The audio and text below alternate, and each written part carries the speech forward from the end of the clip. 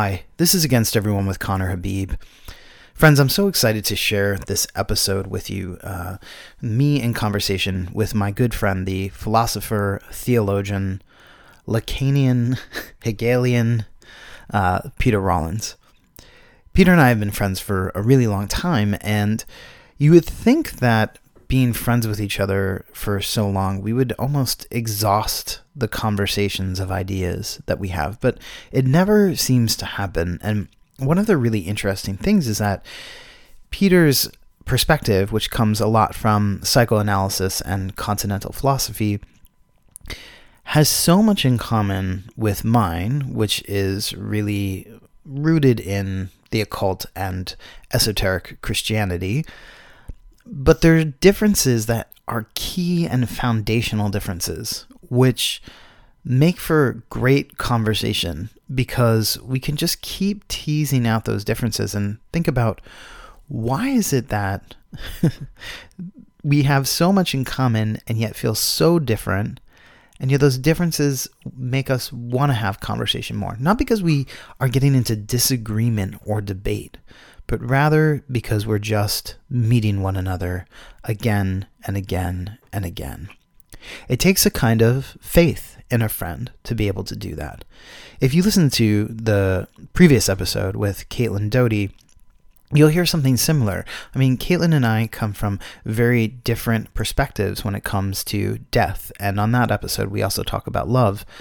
And yet, there's this dance of excitement and enthusiasm going on. And it's something that I really hope people take away from this podcast, which is that there's an entire art to conversation, an entire livingness to conversation that happens when we don't try to debate or disagree, but rather just take an interest in one another. And that's ultimately what this episode ends up sort of landing in.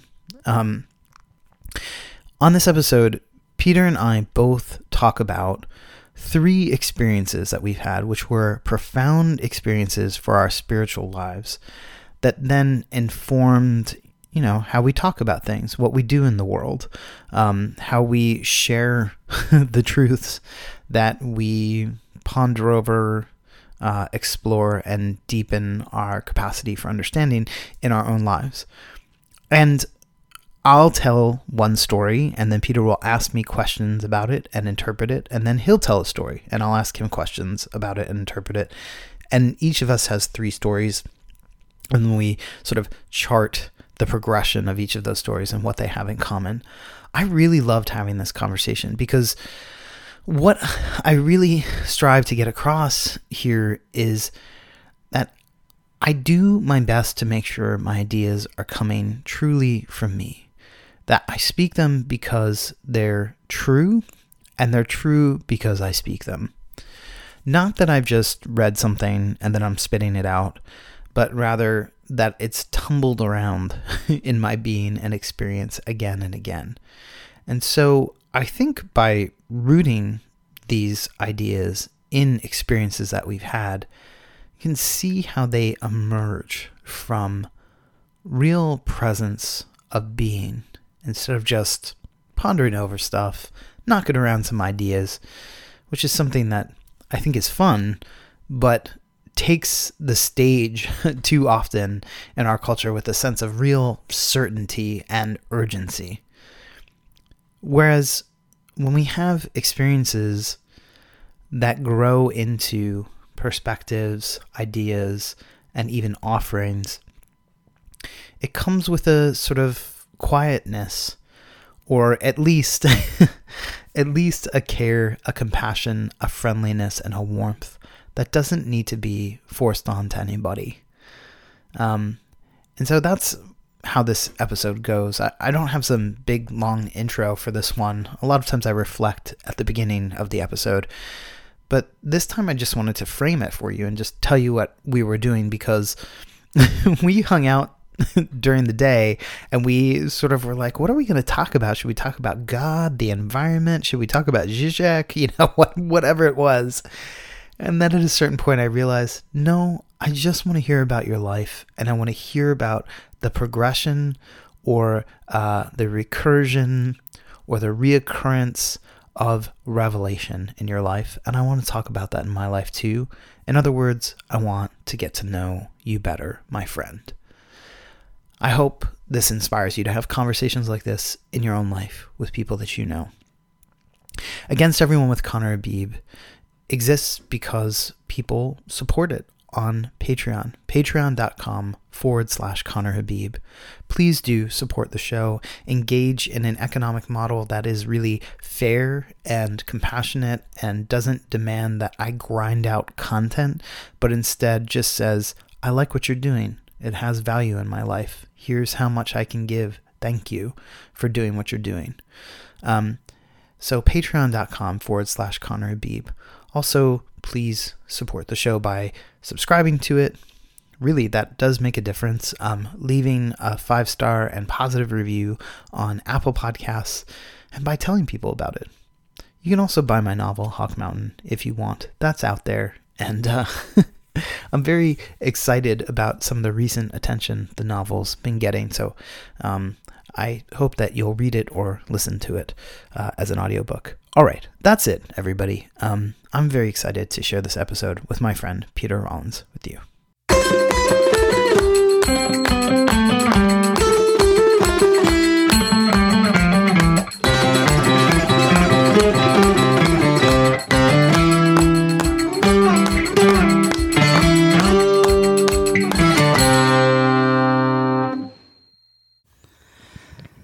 Hello, everyone. This is Against Everyone with Conner Habib. Hello, Peter Rollins again. Hello. How's it going? I'm in your house, the humble dwelling of Conner Habib. It's beautiful. It's very humble. Yes. Yeah. The swimming pool isn't very humble. Yeah. And the helicopter pad. Yeah. And that's just the first floor of the swimming pool. So I wanted to do something a little different with you today because we've done so many different kinds of podcasts together and events together. But one of the things that we don't really go into that much is our own lives with each other on podcasts. Obviously, we talk about it in real life. Now, actually, I know nothing about you or your life. You know, You're a mysterious stranger. No. Yes, that's right. But I would like to sort of talk about formative events in our lives when it comes to spirituality and our spiritual perspectives and also how they differ. So what I'm going to do is I'm going to talk about 3 formative events in my life and you'll talk about 3 in yours, and then we'll ask each other questions about them. Not with any sort of attempt to, reframe them or argue or disagree, but rather just to kind of hear and understand and say what comes up for us when you and I say each other's experiences, to present 2 different pictures of spirituality and how they play out. Does that sound all right? That sounds great. I love it. Thank God you said yes. So shall I start or do you want to start? You start. Okay. I think I'll start with a really early, so I was maybe, I would say 13. No, I must have been a little bit younger or older than that because anyway, there was a store near where I grew up in Pennsylvania called the Occult Emporium. And my sister had a friend who was kind of like bad, like she did, bad stuff. Like she was a bad influence or whatever. She was cool, but she was kind of bad. And her mom was out of town. And so she was like, I'll drive you guys to Occult Emporium and we'll go there. We weren't really allowed to go to a place like that. I wasn't even used to being in the car that a teenager was driving or whatever at that point in my life. So she drove us there and my sister went in with her, but there was a sign that said something like no one under 18 admitted. So they were 16, so they went in, but I obviously was not 18. So I waited, like you would go down the stairs and there was a little kind of almost foyer lobby area, just very tiny. And then you could walk into the door of the shop. I saw them open the door and I looked in and some of the things I saw were so intense. And then I was also looking at, there was a bulletin board. What I saw inside and this was just briefly because it was right near where they opened the door. There was a lion's heart in a jar. And it was floating in like formaldehyde, and it was like $175, which at the time was a whole lot of money. And I saw a few other things, but that was one of the things that really stood out. And then I saw a bulletin board that had like notes on it that said, you know, love spells, curse your enemies, find objects. And people had just posted them up there on little notes. And it was such a profound moment for me because it was the inescapable, like, truth here that this was taken seriously and very real to a lot of people. Like before then, I mean, I had sort of experimented with magical things and, you know, spells and that kind of stuff. And I knew that in history there was a lot of it, but this was the real confirmation that in present day, someone would spend that much money on a lion's heart for a spell, you know, or someone could hire someone else to like do magic for them. So in other words, there was something that was very serious and real about it. And I remember feeling very sweaty and just kind of like my mind was blown, even though I couldn't even really go into the store with my sister and her friend. And also the being prohibited was probably also, you know, an aspect of it. So I think that's the story I want to start with. And what age were you again? I think I must have been like 13 or so, maybe a little older, a little younger. Yeah. And what was your kind of knowledge or awareness of anything of that nature at the time? Was that... Yeah, there was a lot. I had already stolen, I mean, this could have been one of the stories too, but obviously we're not going to do all of them. But I had stolen a book from my library, my school library, called something like Curses, Hexes, and Spells. And it was all like black magic stuff. And I did every spell in it. I was like 8 years old or 9 years old or something like that. So I was already very drawn to it. And I mean, there's like make a voodoo doll, turn yourself into a cat, cast a love spell, all that kind of stuff. Yeah. And it was crazy. So I'd already had some allure to it before then, and I took it seriously, but the sort of out picturing of it, you know, with real people in present time was not there yet. And is there, like, so I don't want to psychoanalyze you. Well, I do. No, go ahead. Nobody wants that. It's terrifying what we'll find out. I think it's had to be a over 18 podcast.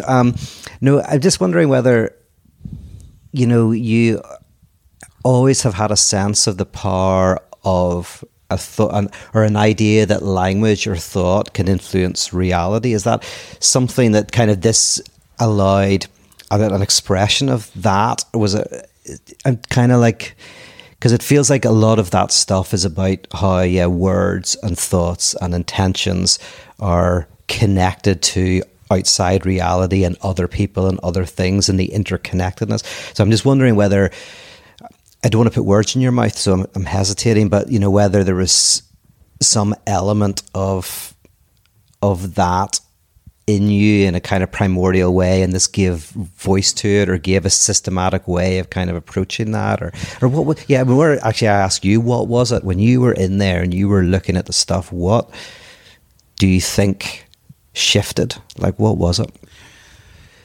Yeah, well, if I'm to look at it now, I mean, I would say that there was an aspect of it that was about, like I said, the seriousness of it. Like, people took it seriously. And something that demonstrated that it was taken seriously was there was a money aspect. There was a financial aspect of this heart. There was also just the object aspect, like a lion's heart. I mean, it was huge. It was very big, you know. And there was also, I think, seeing the lines of communication. So in some ways I would say there was an economic like component to it, not just economic in terms of money or whatever, but in terms of this could be resourced to people somehow. And I think that there were breaks and flows of exchange and interaction that were all happening that I didn't know about. So in other words, the spell casting and magic stuff, everybody talked about that. I mean, it's in your cartoons, it's on the Smurfs, for fuck's sake, you know. But then seeing that there was a world that was not on the surface of communications, interactions, and engagement, I think that was it. And it wasn't just because it was secret, although I'm sure being stopped from going into the shop gave a sense of this, arousal, to me. But it was more that there was so much of it. And in fact, it's interesting because that was the same thing when I saw a gay porn for the first time. I thought something similar, which I was like, whoa, like there are people doing this. Like there are a bunch of scenes on this VHS tape. That means that there's somewhere where people are doing this everywhere, and they're not freaked out by it, and they're not even ashamed to show it. Like, so there's this networking of engagement that I don't see in my everyday life, So it was something like that. Yeah. And then, what stuck with you from that experience? Like, what was the lasting impression? Because you've obviously picked that out as your first kind of, not the first chronologically, but the first one you wanted to talk about on the podcast. Oh. Yeah. So, yeah, I mean, I think for me, it's one of those moments where the world feels revealed to you.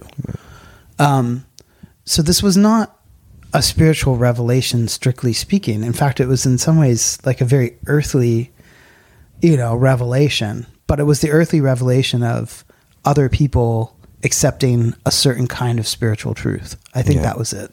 Yeah. It was an invisible community in a way. Yeah. Yeah. And did that mark you then? Because obviously this is a lasting interest in the occult. Like, was that a word that you'd known before much, or kind of like, obviously you would have known the word, but did it resonate before this? Yeah, that's a good question, because I like the word occult, and a lot of people who are into some of the things I'm into, they don't like it, especially since I'm, pretty genuinely a Christian, but I would say occult Christianity, and some people would not, even people who have the same belief system as me or overlapping, would not like that word occult. And I think has, cemented that word, that it was a cult. It wasn't New Age. It wasn't spirit. It wasn't this. It was a cult. And I think, before I knew the meaning of that word, which is like hidden, but hidden in plain sight in a way,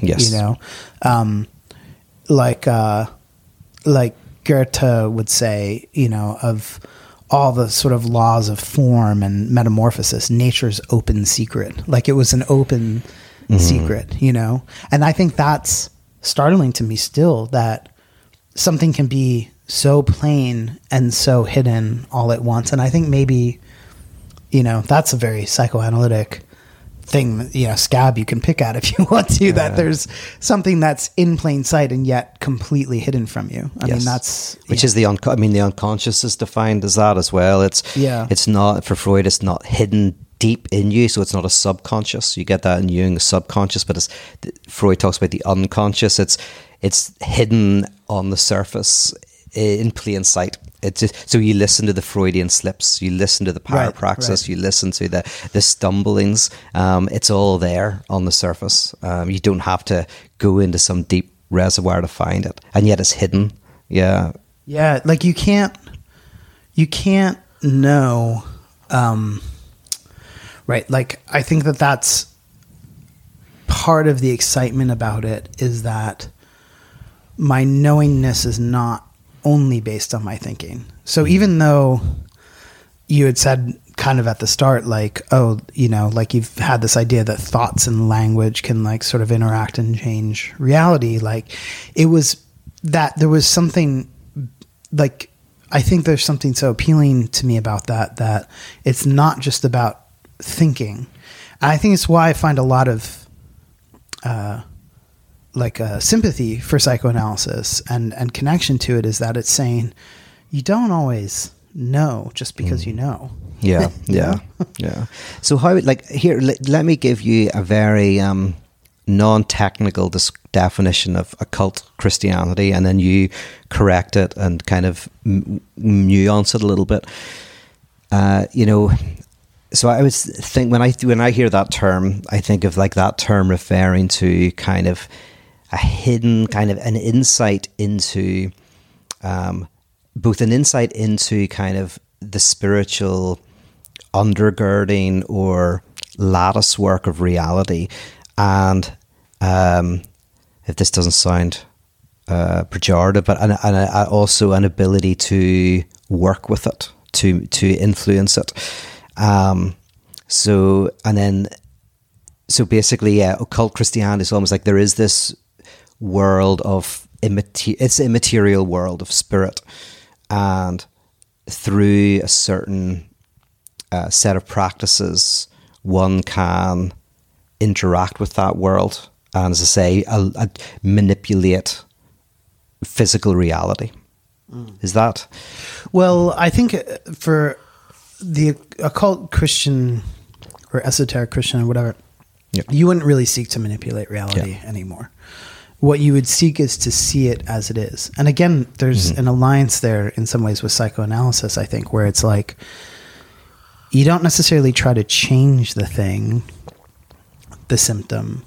All you can do is look as much as you can with different sort of ways of apprehending until there's a kind of, it's not even revelation, but there's a shift in you which allows the symptom to be digested differently almost. And so I would say it's the same with Christianity in this sense, in a way where we apprehend reality through certain development, spiritual development, which requires exercises which are different for everybody, but there's some overlap.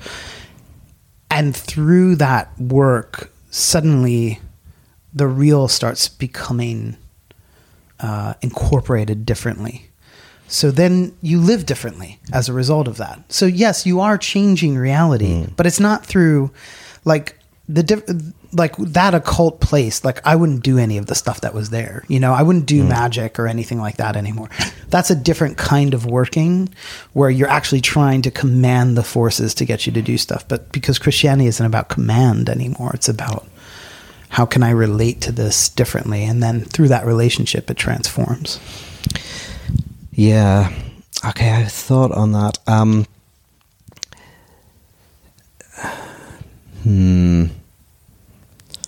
Trying to think where to go with that. Oh yeah, I mean, because like in some respects, I think of like The Secret as a form of kind of like secular Christian occultism, like, and not necessarily one you would endorse, but The Secret is, you know, the idea that there is an underlying spiritual kind of set of laws, almost like physical laws, they're spiritual laws, and if you know, flow with it, like, so it is a kind of open secret, because obviously The Secret is sold, you know, tens of millions or hundreds of millions or whatever, and but it's kind of like this open secret, but it's like there is this underlying immaterial world that if you have the right intentionality and manifest, you can kind of like, you know, get certain things will come to you, certain, say, material or symbolic things that you would like. Do you think of that as a form of occultism, The Secret? Yeah. I mean, I think so. I would say that like it's kind of a low-hanging fruit. Yeah. You know, in the same way that, you know, we could talk about getting a great job and, you know, moving up the corporate ladder as a kind of low-hanging fruit of success, you know, in a way. Like it's, yes, you can do that, but there are, and I do think that there's some truth to it, but it engages with a lot of other aspects of the kind of spiritual anatomy of the cosmos. So like, it's not just the only thing that's there. And you can fuck things up if you try to do that as well. And you can harm people in the same way that, like, you know, you can try your hardest in this lifetime to make as much money as possible without The Secret, like just, you know, getting some corporate job or whatever. But usually somewhere along the way, you're stepping on someone else because you're not trying to see the bigger picture of not just the consequences, but the sort of spread of your actions. And I think that that's, so on the one hand, yes, I'd say it's true. On the other hand, I would say it's more complicated than it's presented, and also, you know, by the people that present it, and, you know, but, and also like, you wouldn't really try to do that as a Christian in this in these terms. Yeah. I mean, I guess the bit of occultism that I think, that's interesting, of course, is that it's a philosophical question, is how does immateriality, let's call it immaterial reality, for the sake of for now, how does that interact with material reality? So how does mind interact with matter? How does thought influence being? And mind and matter is a good way of thinking about it. Like, we are mental, that's immaterial. And when we think 2 + 2 = 4, that doesn't grow old, it doesn't get rust, it can't get stolen. It's a very strange thing. It's eternal in a way. You might even want to say a necessarily existing thing. Even if there's no one in the world, no one in the whole of the universe, we can maybe 2 + 2 still equal 4 maybe. So the occult, I think, is a way of attempting to both understand, but maybe more have practices that see this link between mind and matter is very closely interconnected. Would that be right? Yeah. Well, I like all that. I think there's a lot to say on it. And I think I'm going to we're both sitting on couches right now. I think even though you're the analyst in this sense, I'm going to use Scansion. Right. You're going to stop me? Oh, yeah. Sorry. Yes. And move to the next, because I think it's actually a really great place to stop, and then to sort of hopefully, have some recursive, touching on it again as we go, because I think those kinds of questions also come up for you in your worldview quite a bit. So maybe we can go with one of your experiences now. Yeah. Yes. Okay. Yeah. So I weirdly, because it was funny when you said just before we started, well, why don't we do 3 kind of these fundamental, maybe kind of spiritual events that have happened in our lives. And I have 3 that come to mind. It's at the age of 17, 27, and I think around 37. I don't know exactly. I think so every 10 years from when I was 17, and then had these, and they're interconnected. And so the first one was when I was 17, and I'm going to talk about that. It's a very weird one because I'll avoid giving any interpretations of it from now. I'll just kind of express what happened then. This was my first encounter with religion. I encountered religion in a very cultural way, in like high church a little bit, but my family weren't particularly religious. My dad was very quietly religious, but that was very personal to him. So didn't grow up in a religious family at all. And then I was going to the Gremlins movie, the first one. This is how long ago it was. And when I was leaving the cinema with these friends, there was like a street outreach, Christian street outreach. And at the time, these people I didn't understand what they were doing. They did some kind of Jesus drama, and then they got talking to us, and we all talked for a little bit, but most of my friends got bored and walked away. There was 2 of us left, me and my friend PK. And that night, I remember he became a Christian, like did a conversion, and they did a demon exorcism on him. So I was watching him like rolling around the floor and screaming in crazy ways. It all seemed like kind of crazy, but I remember the next week I was getting ready to go to this party, and I just burst out crying. No reason, just completely burst out crying. And I remembered what happened that week, and I ran to the church, and it was about 25 minutes probably to walk, maybe 15-minute run. I ran to the church, got there, and there was a side door open, and I went down, and there was a little prayer meeting, and my friend who had been converted the week before, he was there in the group, and funnily enough, and I think it's a lot of coincidence, but they were praying for me at one point, and I come in all teary, and have this just like very weirdly just a breakdown, and literally a kind of everything in my world just collapsed. I think of it as a radical subtraction, wherever the work that I was doing at the time meant nothing to me. I felt disconnected from my family in this experience. I felt like disconnected from everything I owned, and that was my entry into religion. which I stayed in for a few years, and then I moved on from there. But that was this foundational experience where I would say that was where I gave up everything for God. And when I say give up everything, because the next thing, at 27, I give up everything, including God. But this was like I gave up, almost felt like what I discovered in that experience completely reset me. Wow. Okay. So first of all, I've never, maybe you've said this before, but I've never made this connection. I just want to make a comment and then I want to ask you a few questions. So in Gremlins, there's the complete transformation from the Mogwai into the gremlin, right?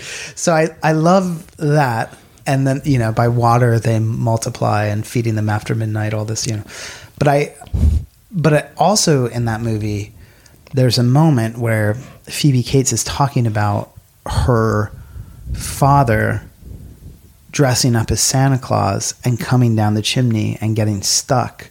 And her father dies, and that's how she finds out there's no Santa Claus. And it's also how she loses her father at the same time. Wow. So I'm just thinking about, did you see them after the movie or did you see them on the way to the movie? I saw them after the movie. That's fascinating. I never made those. Those are very interesting connections. Yeah. So I was just thinking about that, like in her life, the death of the father and the death of the belief in Santa Claus at the same time, and then also the radical transformations in that movie.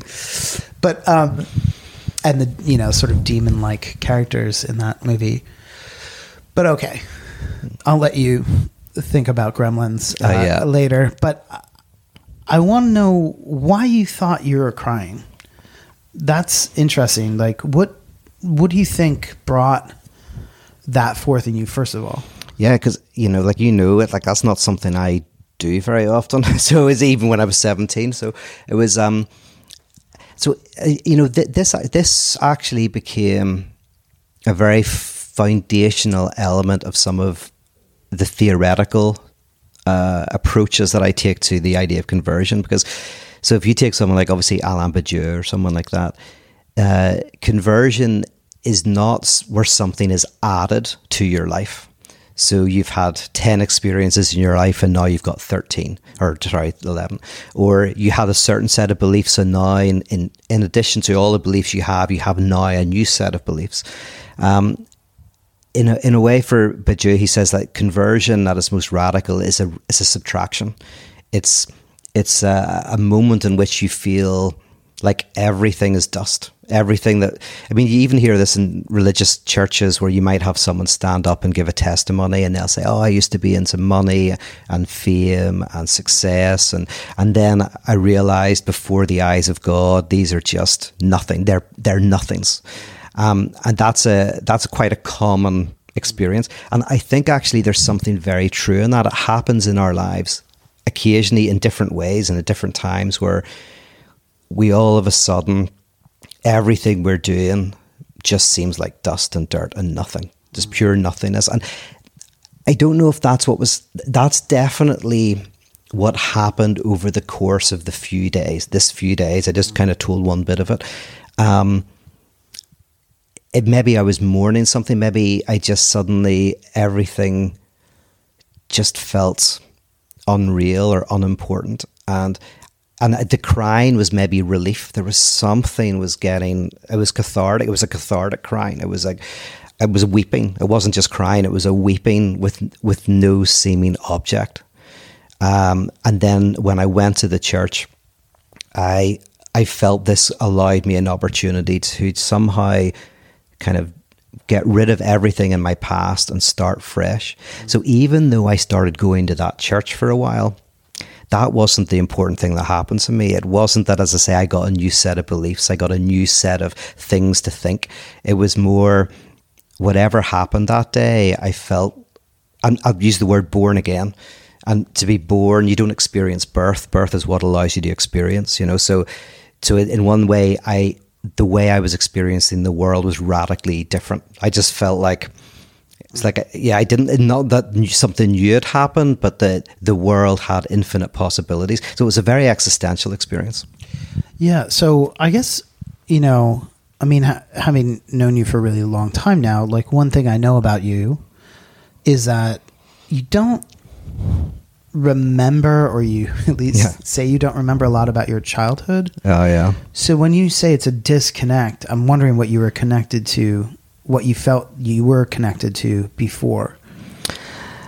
Yeah, that's a very good question. And I think I have more insight into what that might have been. Obviously, at the time, I didn't know it all. A lot of, from a psychoanalytic perspective, from a Lacanian perspective and Freudian, one might say that the first big, challenge of being human is to differentiate from the mother other, right? To become a subject. And this is called castration in psychoanalysis, but in anthropology, it's the incest taboo. It's the idea that, which you find everywhere, but the idea that you have to separate from the mother's breast. You have to, in some way, renounce a type of primordial relationship in order to become a subject. This is why I believe in life after death. I think life after death is absolutely true, but that we are the life after death. We are the evidence of it, that there is a death that we all have to pass through in order to be alive. There's a fundamental pound of flesh that we pay to become a subject. That's from the Lacanian perspective. And I say castration is the name for it, that we have died in a sense to become subjects. Now, as teenagers, we often have to do that almost repeat, and sometimes separate from our parents, become arrogant and annoying and rebel or whatever. Again, you're in some way separating. I think my conversion was partly from a psychoanalytic perspective. I needed to enact a type of separation that hadn't happened when I was younger. I think a lot of my subjectivity is related to, there wasn't a big enough break when I was very young. And so my radical conversion, because it wasn't just that I went to the church and I threw myself into it. That's why I say I gave up everything for it. I threw out all my stuff. I stopped going to tech where I was doing a course in computer studies. I just literally stopped everything.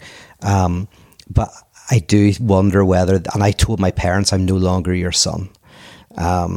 I did it in a nice way. They were a bit shocked, but I was like, how do you do that in a nice way? But I sat down and I went, I just feel completely separated, disconnected. They were very gracious, but there was something in that act which I think was an act of separation.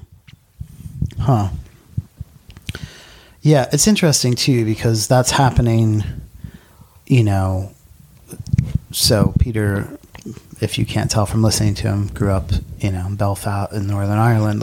So it's also happening at a time of great conflict and reiterated separation between people that is not really based on religious beliefs, but it is in part, but is still at least publicly facing, always talked about as having to do with how you relate to God.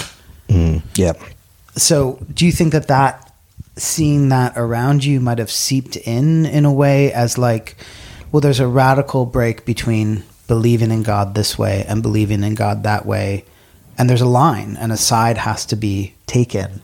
And so therefore, here are these people who are sort of warriors for God, not warriors, maybe that's not the word, but they're servants of God who are casting spirits out and so on and so forth, versus the kind of sort of religious life that I'm having, maybe not with my family. They're not really into it, but they could be. It's here, but this is actually the serious way to pursue. Do you think that any of that came in? So, the weird thing about it was because I was very naturally, I've always been, just as you say, you're very naturally a theist, or you might not say it in those words, but you very naturally believe, you're saying earlier that there was one time where for about 3 minutes you thought maybe, there was no God or whatever, right? Yeah. But so your natural kind of being in the world, I guess, whether intellectually or not, it's just your way of being in the world is quite naturally kind of the idea that there is this source and power. I've always been the very natural atheist. I've just been very naturally not believed. And when I had my conversion, God wasn't really even in that in any big way. Like, it really just was, without me being able to express it at the time, I just felt this, everything, the tracks of my life, the tracks that I were on, I was derailed. I just felt derailed. And then I did just adopt the beliefs of this new group because it happened when I was with them. But it was this subtraction. It was about fundamental subtraction. That's how it felt. I subtracted from everything. It's such a picture of what happens to people in so many different ways, where, like, that moment of crying, I can hear, actually, just from hearing you say it, I can hear how, like, profound that moment is. And as you say, subtraction in a way, like the tears are almost like the washing of the feet, you know, it's the washing. It's like that action. Because people often cry, as you do, to let things go. Yeah, so I love the way you're saying. I like what you're saying. There is often an evacuation through tears. Yes, and then whatever's closest then jumps in, and so in this almost, I mean, I'm not saying anything bad about these people. Yeah, but just almost you can imagine that they're the demon that jumps into the body as soon as there's space. Yeah, you know, even though they're the ones sort of. You know, it's kind of a takes one to know one exorcism. It's like, we know how to get you out of there because we know how to get in. Yeah. You know, but it happens for a lot of people in that way, where there's a break from the inherited sense of meaning, but then rather than generating one's own sense of meaning, something gets pulled into the vacuum. Yes. And I think that's something that I try so hard to, one, for myself to work with, and also two, to offer to others, like, let this come from you. Whatever it is, let it come from you. Something, you know, I dropped Rudolf Steiner quotes. I'm surprised I waited till now. But this Rudolf Steiner thing said, you know, I don't want you to believe me. I want you to understand me, which is a very different plea. Yes. And I think that so long as people are offering that question, yes, you can still just absorb everything they say. And there are plenty of people who are into Rudolf Steiner, just like, you know, it's like a ticker tape coming out of their mouths. And I went through that phase as well.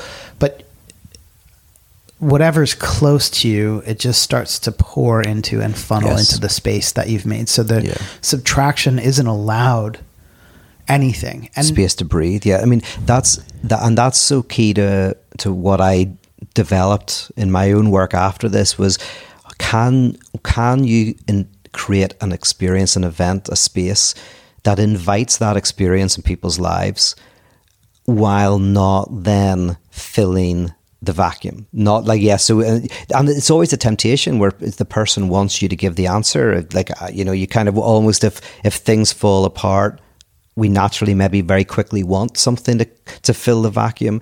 But what does it feel like to create the space where that happens, and we, as you say, we allow it to be, and the person finds a direction themselves. So that became a lot of my work, because I realized that it wasn't what came after. It was, you say, it wasn't the beliefs, it wasn't all of that was important. It was actually the event itself that was very existentially significant to me.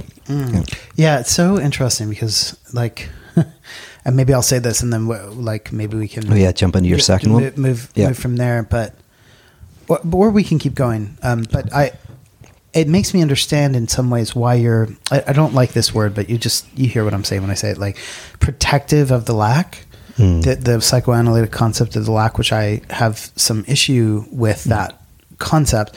But it's like, if I kind of hold as worthwhile a void within myself, then I know I'm not being filled all the time by whatever's around me. Because if that's actually unfillable, then there's still freedom available to me in a sense. Whereas if that gets filled up, there's no chance for me, because I think that I'm certain I know everything. I know about myself. I know about the world or whatever. And, the back and forth here is that not only would I say that is filled, but actually we're filling it, that it surrounds us and we stand in it. And what surrounds us and we stand in is Christ. But that's different than holding it in some ways within, or having it be a something within our... It's not that it can't also take that place too. It can, and it can feel like a nothingness or a void there.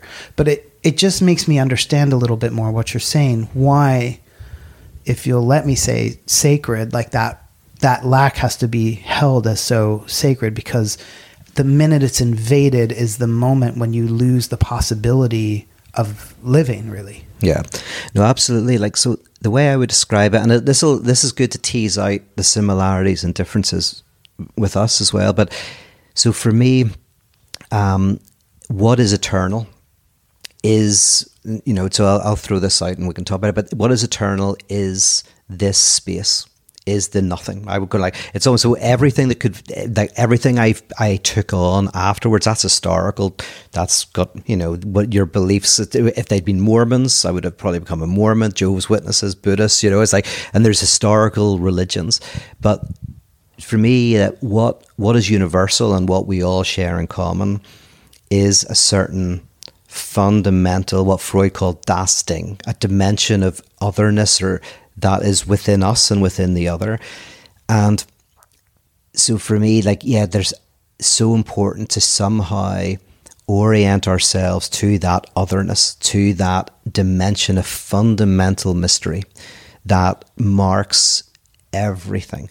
And, I can put that in very non-spiritual terms and say that language itself never quite names what it names. As soon as language rises and we talk about things, we always say more and less than we mean. There's a certain sense in which language, it does communicate and it also miscommunicates. There's always an excess, so a transcendental dimension to language. And so there's a dimension of otherness and mystery that's even woven into our discourse, woven into our desire. And religion, for me at its best, can help orient us and help us tarry with that dimension within us. Now, and the difference again may be, I describe that very much as a type of subtraction or nothingness, and you potentially would use terms of like fullness and excess. And I think they are connected. I think both of us are comfortable with both of those different terms. I would maybe describe an excess that arises from the lack. So in other words, the more we can't describe something, the more magical it becomes. Like the inability to describe something like love actually is what makes it so intense. So if I say words cannot describe how much I love you, the very failure to describe the love is kind of what gives it its searing power.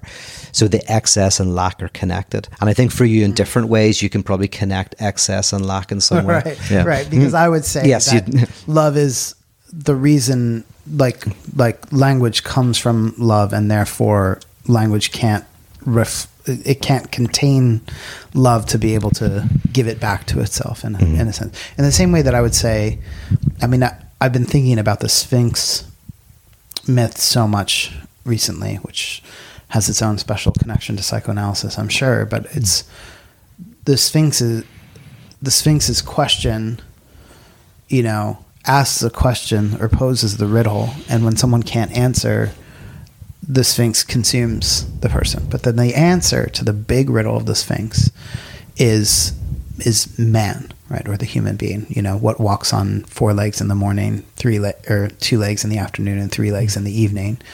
So from crawling to standing to walking with a cane.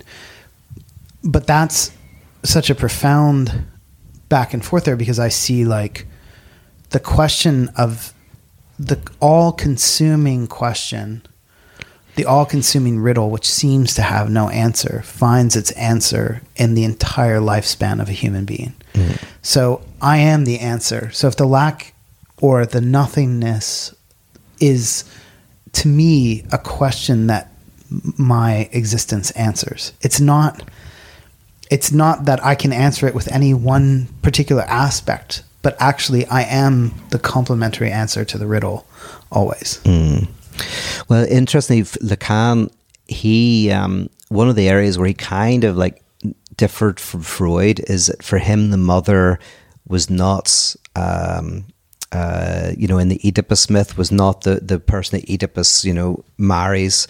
The mother is the Sphinx, who is the kind of the anxiety producing riddler, and for Lacan the reason for that is he says like fundamentally the mother other is an enigma to the child. There's a familiarity to the mother, and they come and they go, and the infant potentially through the Fort Da game of where because infants always play, first game anyone plays is presence and absence. They throw their foot off this whatever, and then they get great pleasure when it's put back on, and they get pleasure from throwing it off, or peekaboo, right? So kids are always playing the presence absence game. But the second level presence absence game for Lacan is not just the child coming to terms with the comings and going of the mother and the familiar mother who loves you and cares for you, but also the mother there's a present absence.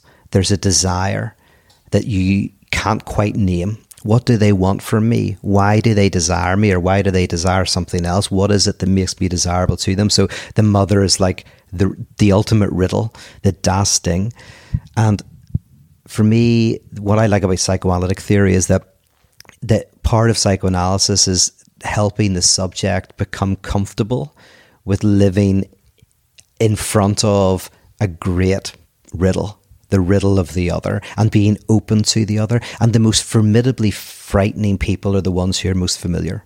It's the ones who you love can turn around and do something to you that can destroy your world. There's a dimension of the other that's uncanny for Freud, and we often try to protect ourselves from that otherness, that uncanniness, that part of the other that could destroy our relationship in a second, or do something mad.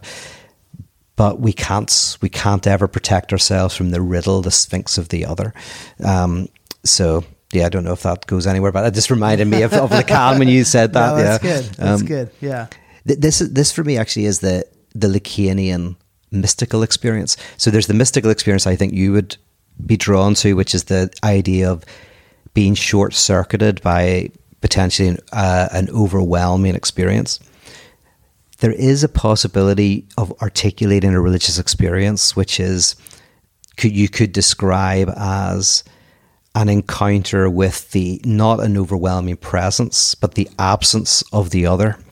Yeah, no, I love that. I mean, I think Lacan was, I don't want to say easy, but it's been easy for me to deal with because of occultism. So when we talk about him in mystic terms or even occult terms, I can understand him quite easily, even though some of the things are pulled inside out. What I'm saying? Yeah. Well, here, what is your second one? We may not get to do three each. Actually, we'll see, So, there's a few that I wanted to bring up, but I was kind of bouncing back and forth. But now, I think this one's good. So, I was in Vietnam, and I must have been, I don't know, 38 or 39, something like that. So not too long ago. And I was sitting in this hotel room at this resort in the middle of Nha Trang. And I looked at the wall, and there was a gecko on the wall.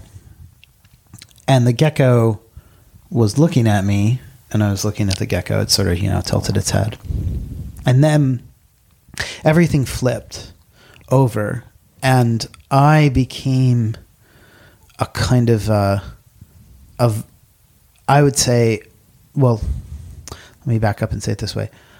I saw myself through the gecko's eyes, but not only did I see myself through the gecko's eyes, I felt myself as the chair holding me.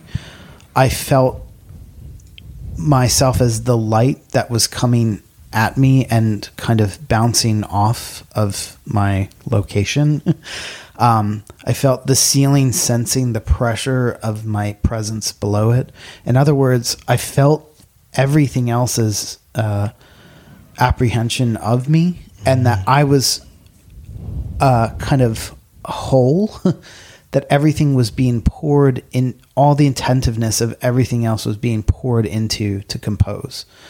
So it was like suddenly, rather than everything else being kind of around me and I was, experiencing it with my senses, I realized that everything was looking in and composing me as it looked.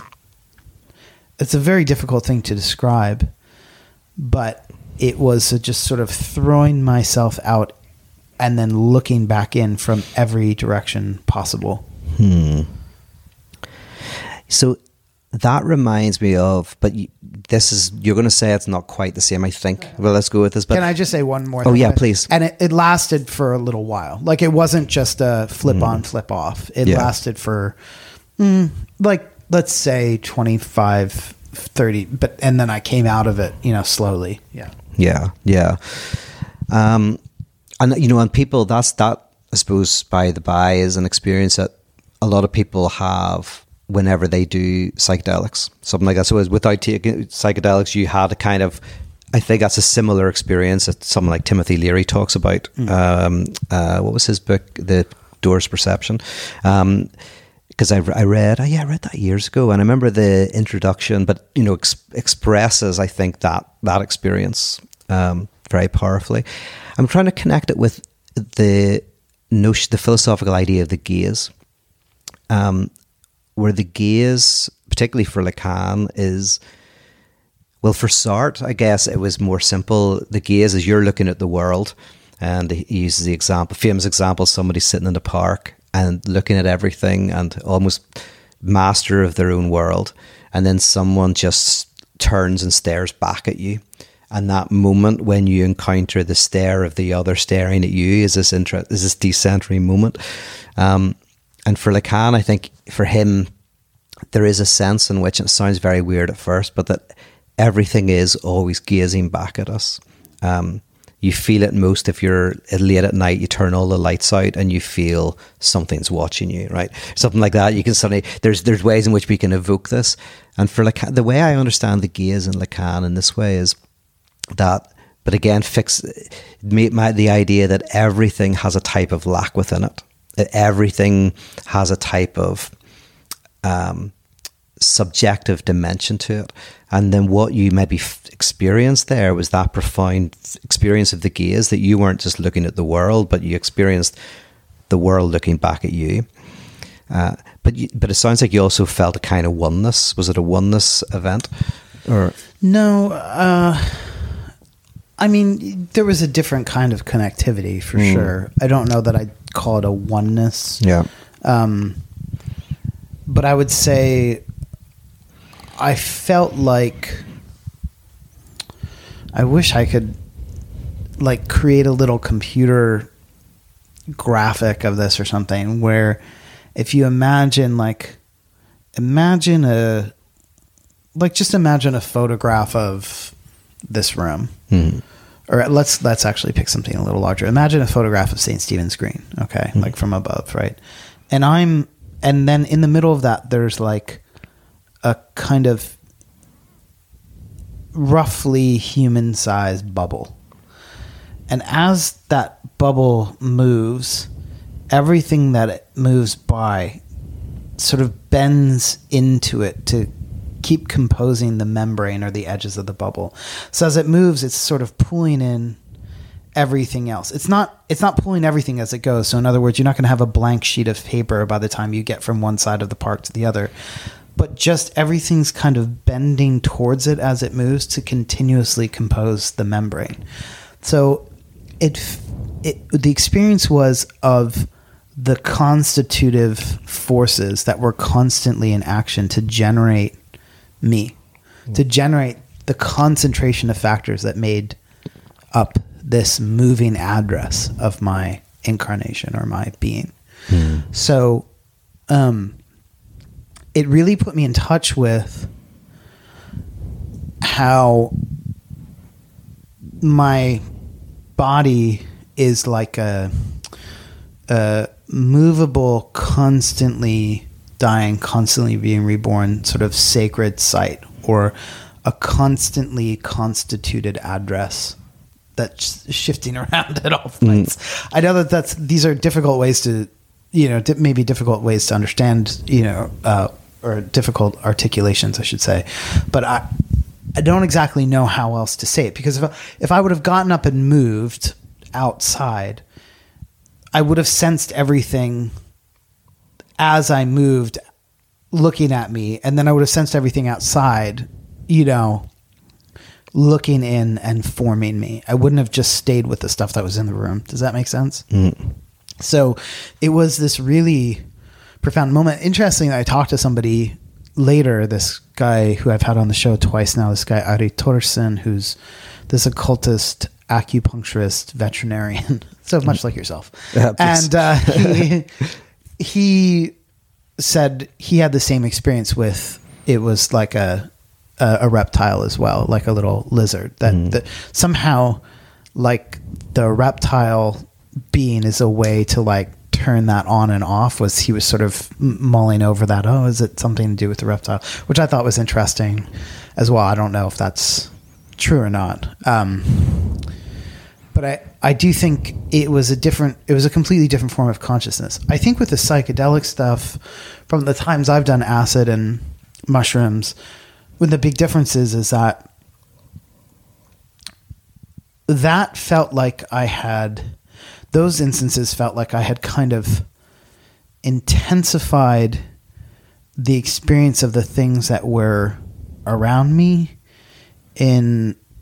So like the grass was greener than it had ever been. The water tasted differently. And then maybe I would start seeing different forms and that kind of stuff. But this wasn't that. This was actually occupying the sense of something looking in without occupying myself in the same way. Yeah.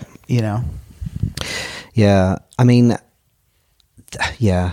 I wonder, again, I'm putting words onto this experience that might be foreign, but I do think that, again, in the psychoanalytic notion of the ego is a symptom, especially with Lacan, the ego is a type of coagulation of a contradiction.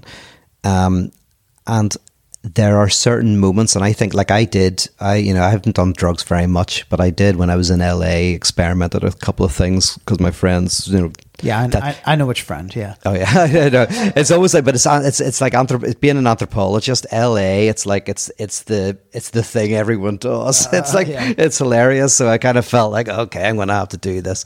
And I did 5-MeO, and the experience was the unknotting of the ego. That's how I would have described it. Is it briefly?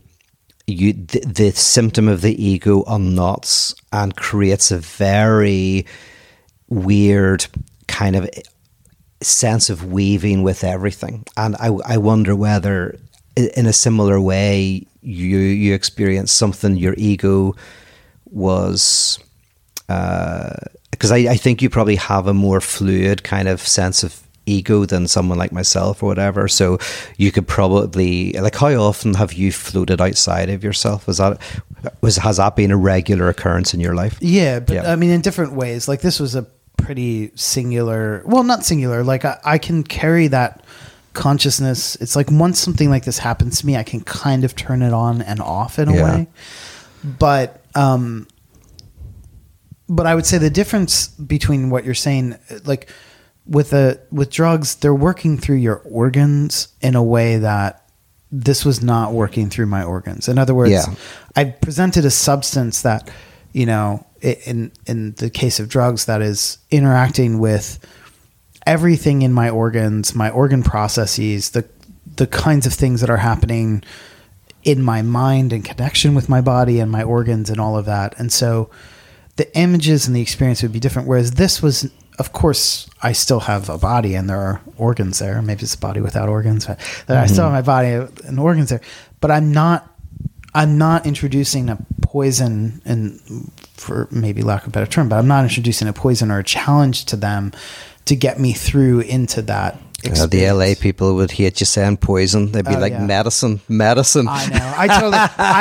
I've talked out pretty explicitly against psychedelics on the show before, so they know where I stand. And I think I've been very, and the few times I've talked about it, I'm quite, people know I'm quite dismissive. We may in different ways, but interestingly, I wonder, but That's funny, I found it interesting recreationally, but I didn't find any value in them therapeutically or spiritually. I don't see very much. I think there's tiny amounts of value if, for example, you're dealing with, maybe if you're dealing with post-traumatic stress or something like that, something that, but even then, I think working through the issue through the unconscious and the talking is probably better, but I could see maybe it does help a little bit. But I'm mostly in the camp of working through. Yeah, I think we both have that. Yeah. I mean, I think our ways of working through and why it is not going to, work really for you to just do the entheogen are probably a bit different, but I think we both agree that, it's better to engage with thinking and feeling and then action than it is to introduce something that's going to temporarily carry the process for you. Yeah. Also, I mean, as an aside, but I'm very critical of kind of mental health stuff, obviously. And the main reason is because most of what goes under the term mental health is how to integrate yourself more with your environment, right? So people feel anxiety, panic attacks, fatigue, burnout, typical modern symptoms. And through either drugs or certain kind of like low-level mental health stuff, they find ways to be able to cope with their jobs and their relationships and their life whereas for me, the real breakthrough of psychoanalysis is to make you enjoy the fact that you are mal-adapted to the world, right? Not to be better adapted to the world in mental health, but to enjoy that you're in but not of the world, right? To enjoy that experience. And again, so for me, a lot of people I know who do psychedelics, not everybody, and I say I've done it a bit, I know it's helped. But Richard Boothby, he did some experiments with mushrooms, very much helped him. He's a philosopher I deeply respect. But sometimes it's people who feel ill at ease in their alienated world, and the drugs allow them to have less friction with their reality. Yeah, I mean, I think you and I both, it's not for me to make a proclamation about whether or not people should do drugs, but rather to say, let's have a conversation that includes these aspects of it before we sort of rush in and, use them. And I include that for spiritual work as well, not just, the psychological stuff. Because there are some people who, everybody's different. There are some people who genuinely, I do think, handle that well and need that. But, it's interesting that you brought up the maladjusted versus, it's something there's a clash between disability rights activists and Camp Hill communities. Camp Hill communities are the learning difference and intellectual divergence places that were set up by Karl Koenig, who was a student of Rudolf Steiner's, with Steiner's guidance and help, for people with disabilities, what we call different disabilities, to live at. And Steiner said, and this is before, World War II, he said, if you call these people idiots, you are making a mark on your soul, because they are full people as much as anybody else. They're complete. And to think that they're missing something is wrong. And this is what Karl Koenig worked on and developed Camp Hill the same year that Hitler then proclaimed that all people with disabilities should be killed. But the conflict is that they're living there, and that's the community in which they live in, versus the idea of inclusion of people with disabilities in society, where everything should be accessible. That accessibility is the standard by which we help people who are differently abled. And I'm much more like, well, I mean, I don't have anything to say to people with disabilities about it, but I do think it's like, well, can we ask questions about the places and things that we want access to? And that's exactly what you're saying too, which is like, well, the maladjustment, but do you really want to be adjusted to this stuff, which is just causing mass mental instability, yes, and then call it health because you've been able to have access to it? Yes. And I think that's, that's a really big and important question. But let's go to your next instance. Oh, yes. Next one. Okay. Next one was a dream that I had that really stuck with me. And it was a literal dream, or a daydream, or a dream, but I was in my room. I was imagining walking close to where I lived, and then I was immersed in just like everything faded away, and I heard this voice of God saying, "I do not exist." And it was like this kind of very weird spiritual experience. It was a bodily experience as well, but it was interesting because it wasn't theism in the sense of God was saying I don't exist, but then it wasn't atheism because it was God saying that God doesn't exist. And it was a kind of spiritual experience of radical absence. Basically, this was the experience of the death of God.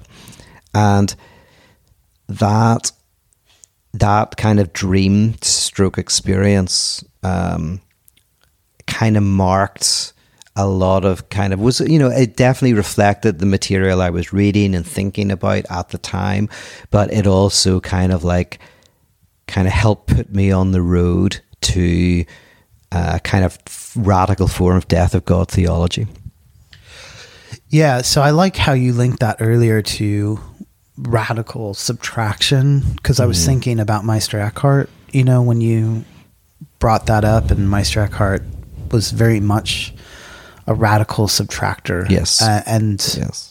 My favorite phrase of his, which it's included in my novel somewhere actually, is only the hand that erases can write the true thing. And so I like this. You've told me this instance, this moment before, and it's profound because for a lot of reasons, but one of it is because I've come to show you the truth, abandon me now, I wonder why you experienced that. I ask in earnest, why did you experience that as God saying, I don't exist, rather than God saying that these conceptions of me aren't correct? Why was it a more sort of overall feeling for you? Yeah, that's the thing, because there's one thing which is kind of like, let's call it just standard kind of like, there's nothing very standard about it, but mysticism, which is all of your concepts are kind of fragmentary shards that do not, reflect the reality of the numinous, right? Even a Kantian kind of idea. There's the phenomenal world we can understand, and there's the noumenal realm, and none of our experiences, none of our words can ever match up to that reality. This was something different to that. This was something saying that not simply that ultimate reality was unknown to myself, but somehow ultimate reality had unknowing or lack or death woven into itself. And that was very important to me in the kind of development of my work through the more traditional mysticism. My first book was, to a certain extent, quite like that Kantian idea. It was almost like to be human is to experience certain transcendental, a certain dimension of reality that cannot be reducible to our intellectual or experiential life. Right? So I've always been interested in that. I'm trained in continental philosophy, and continental philosophy in many ways is a discipline that's interested in what cannot be spoken, the otherness. But I moved really, I think that dream was the moment that I began to move from a Kantian conception of absolute reality, the real, to a more Hegelian notion, which is that there is an unknown dimension within ultimate reality. You know, it's not simply that I don't know, like in a religious sense, it's God doesn't know. There's a self-division within God. And that's kind of, I think, the radical idea in Death of God theology. So yeah, I mean, I suppose it's not, I mean, you can, a Buddhist or anybody, I think Buddhists are correct here, I can say to you, I do not exist. And there is a strange contradiction there, because in a sense I can be saying, well, there's the I that speaks this, Peter Rollins, who was born in Northern Ireland, all these things, but is there an I? You know, whenever I peel back and try to find the authentic me, I realize that all of my desires and the things that seem to be most me are reflected in the people I love. Like almost my desires have been given to me by others. So I can say I do not exist in a way that is kind of true. So I think that's what that dream got me to, I think, a more radical place than traditional mysticism, and it's reflected in Meister Eckhart. And this is where I would say it's the second great subtraction of my life. The first one was giving up everything for God, and then the second was giving up everything, including God. So this first experience turned up to 11. You know. And when you say it was a bodily experience, what do you mean by that? Yeah, I remember, because I was part of what's called the charismatic church, and often, and this is a time, there was a thing called the Toronto blessing, but often people would say pray for you, and you would feel like what you would feel on drugs, but a very tingly bodily sensation. Now I just felt that on my own, but when I was getting this sense, I felt very kind of otherworldly. There was something physical going on within me. It's hard to describe. Yeah. So in some ways, I wonder if this will be of any interest to anybody but us. I feel very right. Self-indulgent. No, it trust me. Yeah. After some of the episodes I've done, it will be. Yeah. Oh, yeah. At least the things I say will be. So I am, but I'm wondering, like, the idea of that seems to have strengthened your relationship to God in a sense. Yeah. So there was a Russian sect, of Orthodox sect, very small, and they would, instead of having icons that they would pray with or pray to, they would cut a hole in the wall, and they would pray to the hole. And I thought it was really interesting. Like, my understanding... We call those glory holes, yeah. What's that? You kneel, you pray. Yeah, oh, nice. But I always was like very drawn, because when Pascal said, and I've always liked Pascal, but when he's talked about the God-shaped hole, there was a sense in which I kind of began to understand that in a way that I'm grateful for Pascal, but that was kind of different from Pascal, which is not that there is a gap which God fills, but perhaps God is the name for a gap. So God is not the patch that we put on the wound of meaning. God is the wound upon which the patch is language. So I think partly this, when I was around my mid to late 20s, was this move from the idea of God as an object to this God as a signifier of that which we cannot describe. God is the signifier of an absolute otherness. And that's beyond, for me, theism or atheism, because there is, and this is why I'm interested in Lacan, who, has no interest. I don't think in any way you could call him a theist. Some people have tried to argue that there's elements there, but, I think in many respects he was, didn't have any theistic dimension, and yet had this profound sense of an irreducible dimension of otherness or mystery or das Ding that we need to orient ourselves to.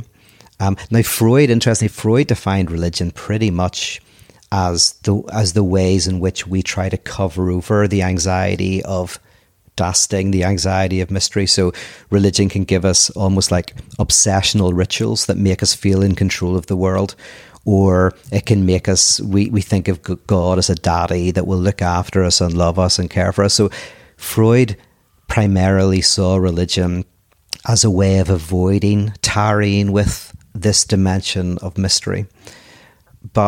And I think he's right. I think a lot of religion does that. A lot of religion is the patch that we put on the wound of our unknowing. But I do think that there is a way of having practices that keep the wound open. And that's what's interesting to me. Yeah. Well, I mean, if doubting Thomas, right, is like, yes, I'm investigating the truth and your realness, but in doing so, I'm also reopening the wound and causing pain. So the truth is coming to me through this act of causing pain and suffering and sacrifice that you're also allowing me to do, which I find also really to be something. But I I'm hearing what you say. It's an interesting progression from one story to the next. And I think I see a pattern in the three that I am bringing, but now too. But I think to say I wept and then I knew that I was going to dedicate my life to God.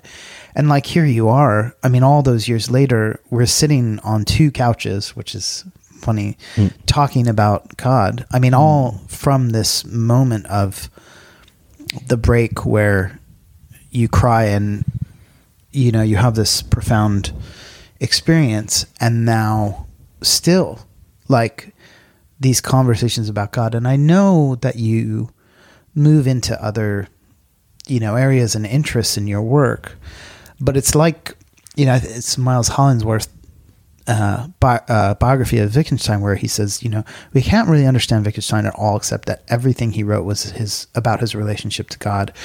And a lot of people wouldn't take Wittgenstein that way. They would think he's completely outside of that realm.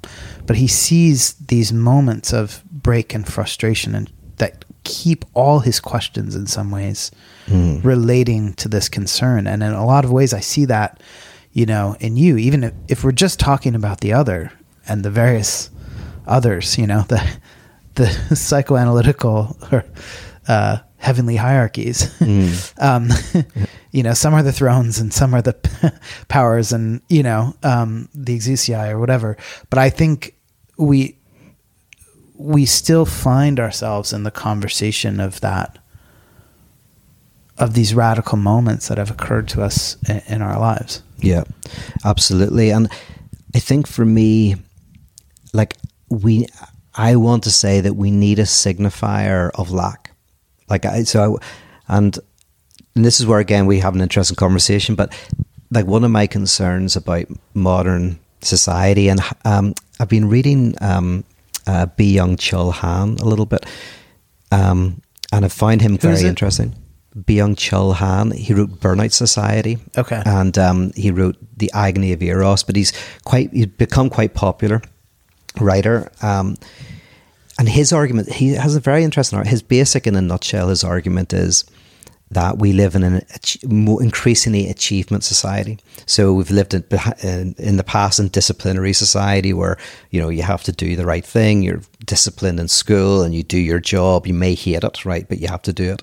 But achievement society is where you're more and more immersed in the language of you can do it, optimize your life hack, you know, seize the day, become an entrepreneur of the self, all of this kind of stuff. You know, it's the age of the influencer. And Byung-Chul Han, he really makes a very powerful argument that the modern symptoms we see, which are things like burnout, fatigue, ADHD, there's a lot of like very modern symptoms we see, are connected to this realm of pure positivity. Pure positivity meaning, you know, you have to optimize, seize the day, enjoy, like maximize what you're doing, maximize your effect in the world, and enjoy your life, enjoy your work. You don't just have to work for Facebook, you have to like to work for Facebook, you know, that kind of stuff. And this creates very particular symptoms like fatigue, burnout. And his argument, which is a very ancient argument, is that we need space for otherness, for negativity, the space of laziness. We need space to be lazy, the virtue of not doing anything productive, the virtue of not trying to render everything into a commodity that can be bought or sold or exchanged. And that for me is like, and for me, God can be a signifier of the lack. And I think for someone like Simone Weil, that's what God was. God was not naming a substantive being.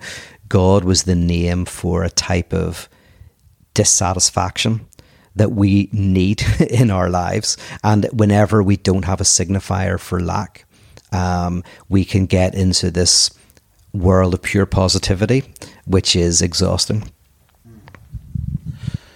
Yeah, I mean, I wonder, like, when I think about burnout, I think about, burnout starts so long before you actually have that burnout moment. And I've heard someone say, I can't remember who, but that burnout began the moment you stepped outside of your integrity. I like the idea of integrity here because it's not about positivity necessarily. It's not about staying positive and keeping going and like all that. It's actually when I leave a kind of truth for who I am, then this almost a pathology or whatever begins to sort of fester, and then it shows up and fluoresces as this like collapse symptom of burnout, like a little ways down the line, but it was building and growing all along. And it started from the moment I decided to not be who I really am. Not that who I really am is always knowable to me, but that actually I've stepped outside of the realm of that.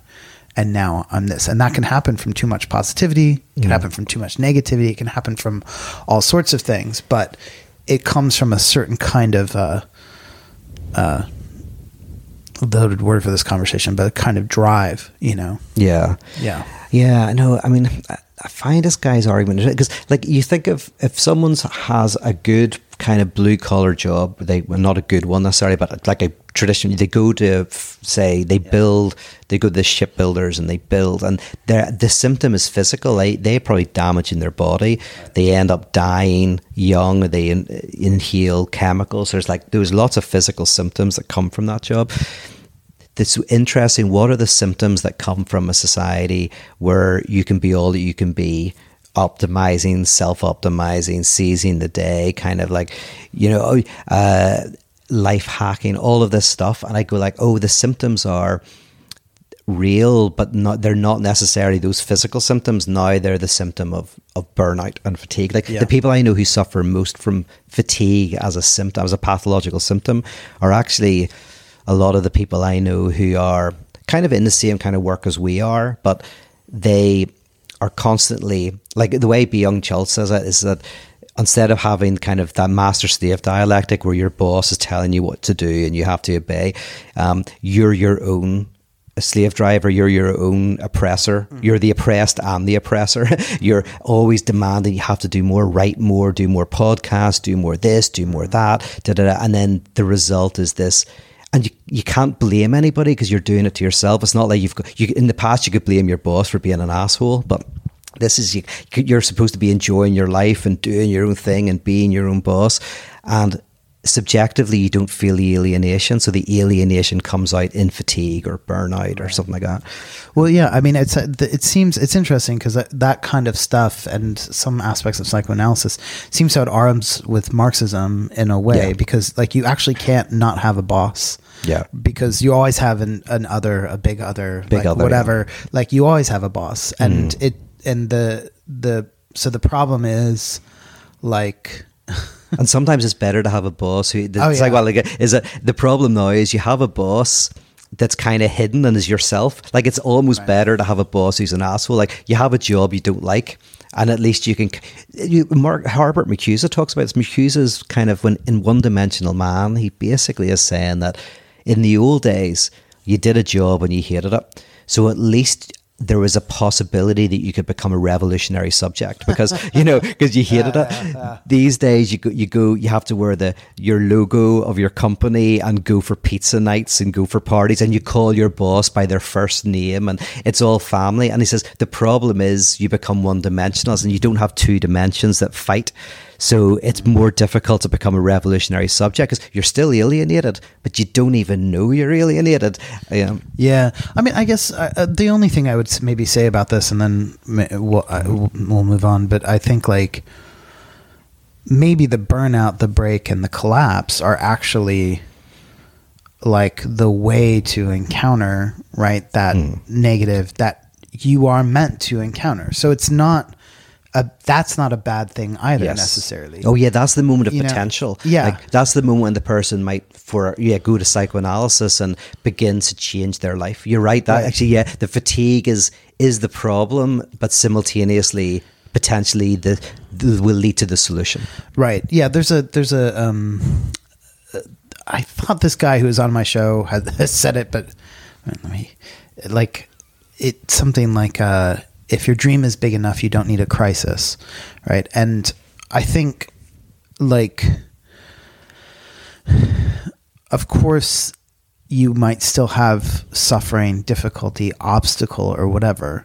But the idea is if your sense of who you are, what you're capable of, what can happen is big enough, it will include and incorporate aspects of obstacle and difficulty within it. So when you encounter them, you understand that they're connected to an expansive rather than a completely contracted sense of being. So it's not that those things are bad. It's just that you get so contracted into them and they offer a sense of no escape and that they'll be never ending. And in fact, a lot of times with depression, that it's always been going on. It always will be going on. But if you can have moments of burnout or collapse or even illness in some cases where you understand it in a way that lends to a kind of expansiveness, then the negativity becomes sort of incorporated in a better way. So that's why I would say we don't necessarily have to view those moments as like bad, because like also it like, so that or the boss. I mean, either way, you still have to contend with the contraction of fuck, I'm stuck, I'm trapped, I don't have any way out of this. Like, and so that's the thing you have to deal with. It's true. I mean, the big danger then in many ways is that fatigue. So if I say, for example, I'm suffering from fatigue, the problem is I can see the fatigue as separate from me, as something that, I need to have a holiday, I need to do this or that. And the fatigue is giving me the opportunity. It's speaking a truth that is more, there's a problem in the way you're being. There's a problem in your work life, in your family life, whatever. And it's like the fatigue is the symptom. The problem is when we treat it as like a cancer that we can cut out of our body, which I think is that's what mental health does for me. A lot of mental health stuff that you see, the popular stuff, is about if someone's suffering from fatigue, there might be meditation you can do or kind of something to get kind of like get rid of it. Whereas, and what you're talking about, which I love, is no, it's got the opportunity to do something, but only if in a way we can see it as almost the objective expression of an alienation that we can't even speak. So there's like an alienation going on within us, and because it can't even find expression, it's expressed in the fatigue.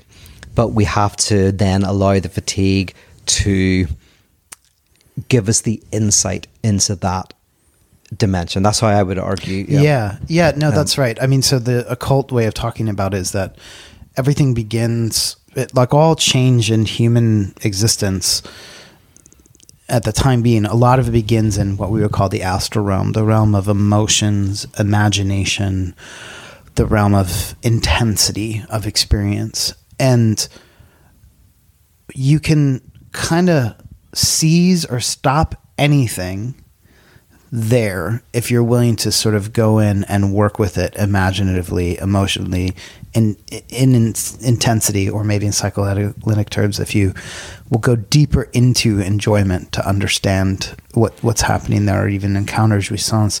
This all happens in this kind of layer of reality. When you don't do that, it finds a way to make you listen or attend to it some other way. Sometimes it can happen in the ego. Sometimes it can happen in our daily rhythms, but a lot of times it'll happen through the body. It'll find a way to sort of burst through into physical symptom. And when it does that, you might need to take physical action. But if you don't actually go into the astral realm to deal with it as well, then you're not really dealing with anything. Like, you actually have to contend with the imaginal to be able to deal with the physical. And that's not to tell people, I think that gets confused by New Age movement, which is like, well, just work with the imagination and the thinking and whatever, and you'll be fine. There's a kind of a truth to that. But sometimes when people have a physical symptom, they have to do something physically to actually make room for them to be able to even contend with the imaginative, kind of that kind of aspect of the problem. And so that's what I thought you were that's where I thought you were going to go with it when you started talking about, was like, well, the real danger is when you get fatigued, sometimes you get so fatigued that you can't even recognize that you're fatigued. And that's when the real danger happens, is when it becomes so level in your life that you can't even see that something's weird. Like, have you or anybody who's listening, it's like you walk around with like a problem, a physical pain or something that's become so present all the time that you forget that it's even there, and you go about your day. But every once in a while it just kind of like pings up and you're like, oh, that again. And you're like, oh, that's just my life. That's just my body now. And a lot of times that's a sign of something that really needs to be like looked into and taken care of. But you've just normalized it to the fact that like it can never be addressed. And that's where a lot of times the danger really is. It's not actually in the acute problem, but it's in the sort of dull hum of the problem that you've normalized. Yeah, and I think this is connected to that, because normalize is a good term. Is that for me, and this is where like actually the critical theorists, like the Frankfurt School, they really took on Freud's idea that, for example, you can be depressed and not know it. Your depression comes out in, say, maybe you're eating sweet food all the time and you watch crappy TV or whatever it is, but you don't even know you're depressed. But kind of other people who are sensitive or can see it. They're going like, you're depressed and you don't even know it. You're like, and it's almost like the first step is to subjectivize the depression. And so the depression starts off not subjectively but objectively, almost in the symptom. Then you subjectivize it. You kind of go, okay, there's something about my life that's not working, and I don't even have the symbolic structure to be able to articulate it. So in other words, I articulate it through eating too much ice cream or going out all the time to parties or getting drunk all the time, whatever it is, doesn't matter. But then once you subjectivize it and you're able to kind of acknowledge it, then potentially you're able to do something with it or about it. And so I think for a lot of us, our symptoms are things that we normalize, or we, as I say, we see them as objective problems. Like, I eat too much ice cream. Maybe I need to go on a diet, join Weight Watchers, whatever. Right. And not go, oh, maybe that's the objective manifestation of a suffering that's within me. So will we move on to our third experience? Yeah. Now this one, I was not sure which one to bring third. But I think, I think I'll do this one. So I had, for a long time in my life, including in LA, no, sorry. Let me start over. Okay. So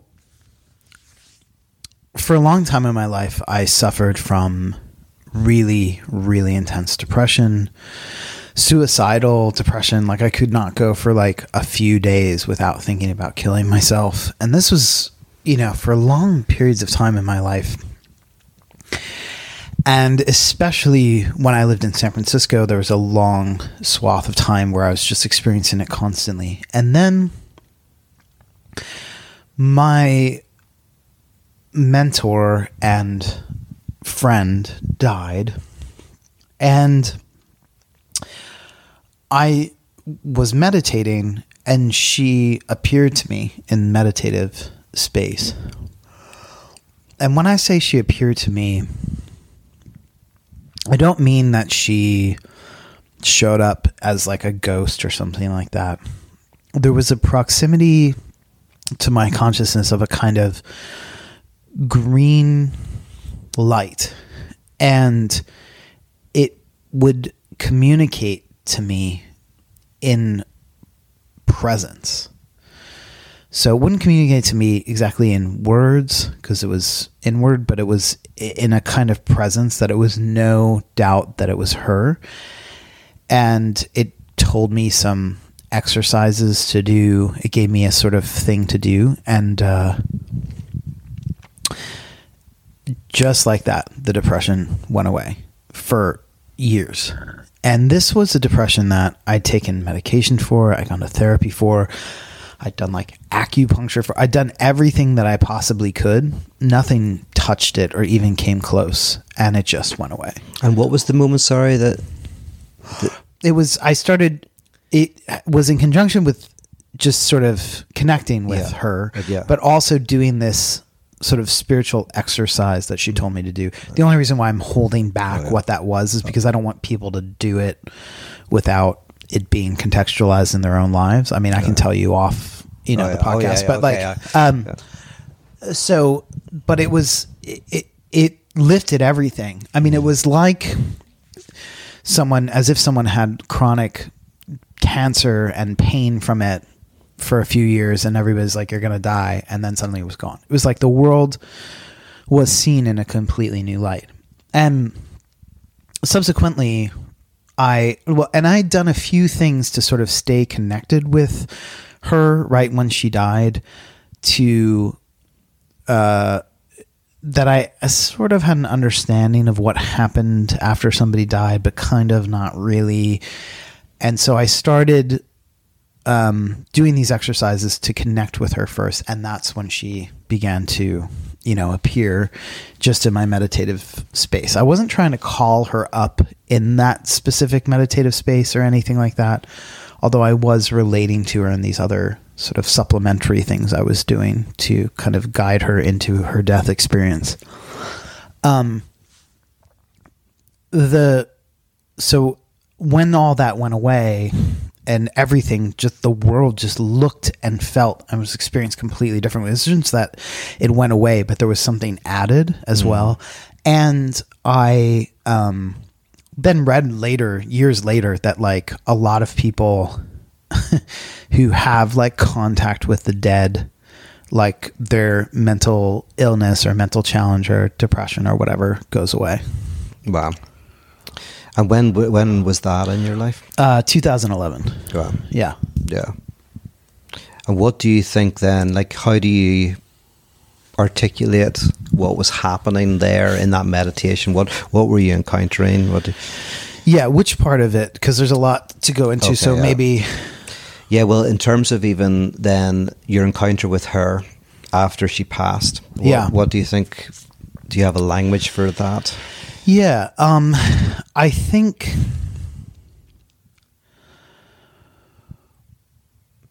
when someone dies, when we're alive, we're again a kind of concentration of different factors and forces that meet in this nexus, which is a sort of address, a meeting place for these forces. And that's what makes up the place where our consciousness works, where our self works with and works through. So I wouldn't say that there is no self, but nor would I say that we're only composed of our self. Like there's lots of other things going on there. When we die, everything sort of disperses. So we actually become the constitutive forces. So first it's the forces coming in and gathering to meet us, and our consciousness is working, or our self is working through and with those. When we die, it all goes back out in varying ways. Different aspects of ourselves go varying ways. And so the aspect of her that was connected to me was able to find me through these other exercises that I was doing. In other words, like this sort of imprint or connective aspect of those constitutive forces that made her was able to sort of locate me because I was giving something out to it, almost like a sonar or a beacon. But it's not as simple as saying it was her and she's out there in the universe and then I was shining a flashlight by doing these and then she found me. But that's one way to sort of visualize it, but it was only one aspect of her. It's not her fully because she's dispersed in so many ways, you know? Yeah. And like what, if you don't mind saying, like what was underlying the suicidal thoughts and the depression? Was there a certain kind of thing that was happening that dissipated? What was that? Yeah. So it was kind of like, it was like a spiral of depression that felt inescapable. Mm-hmm.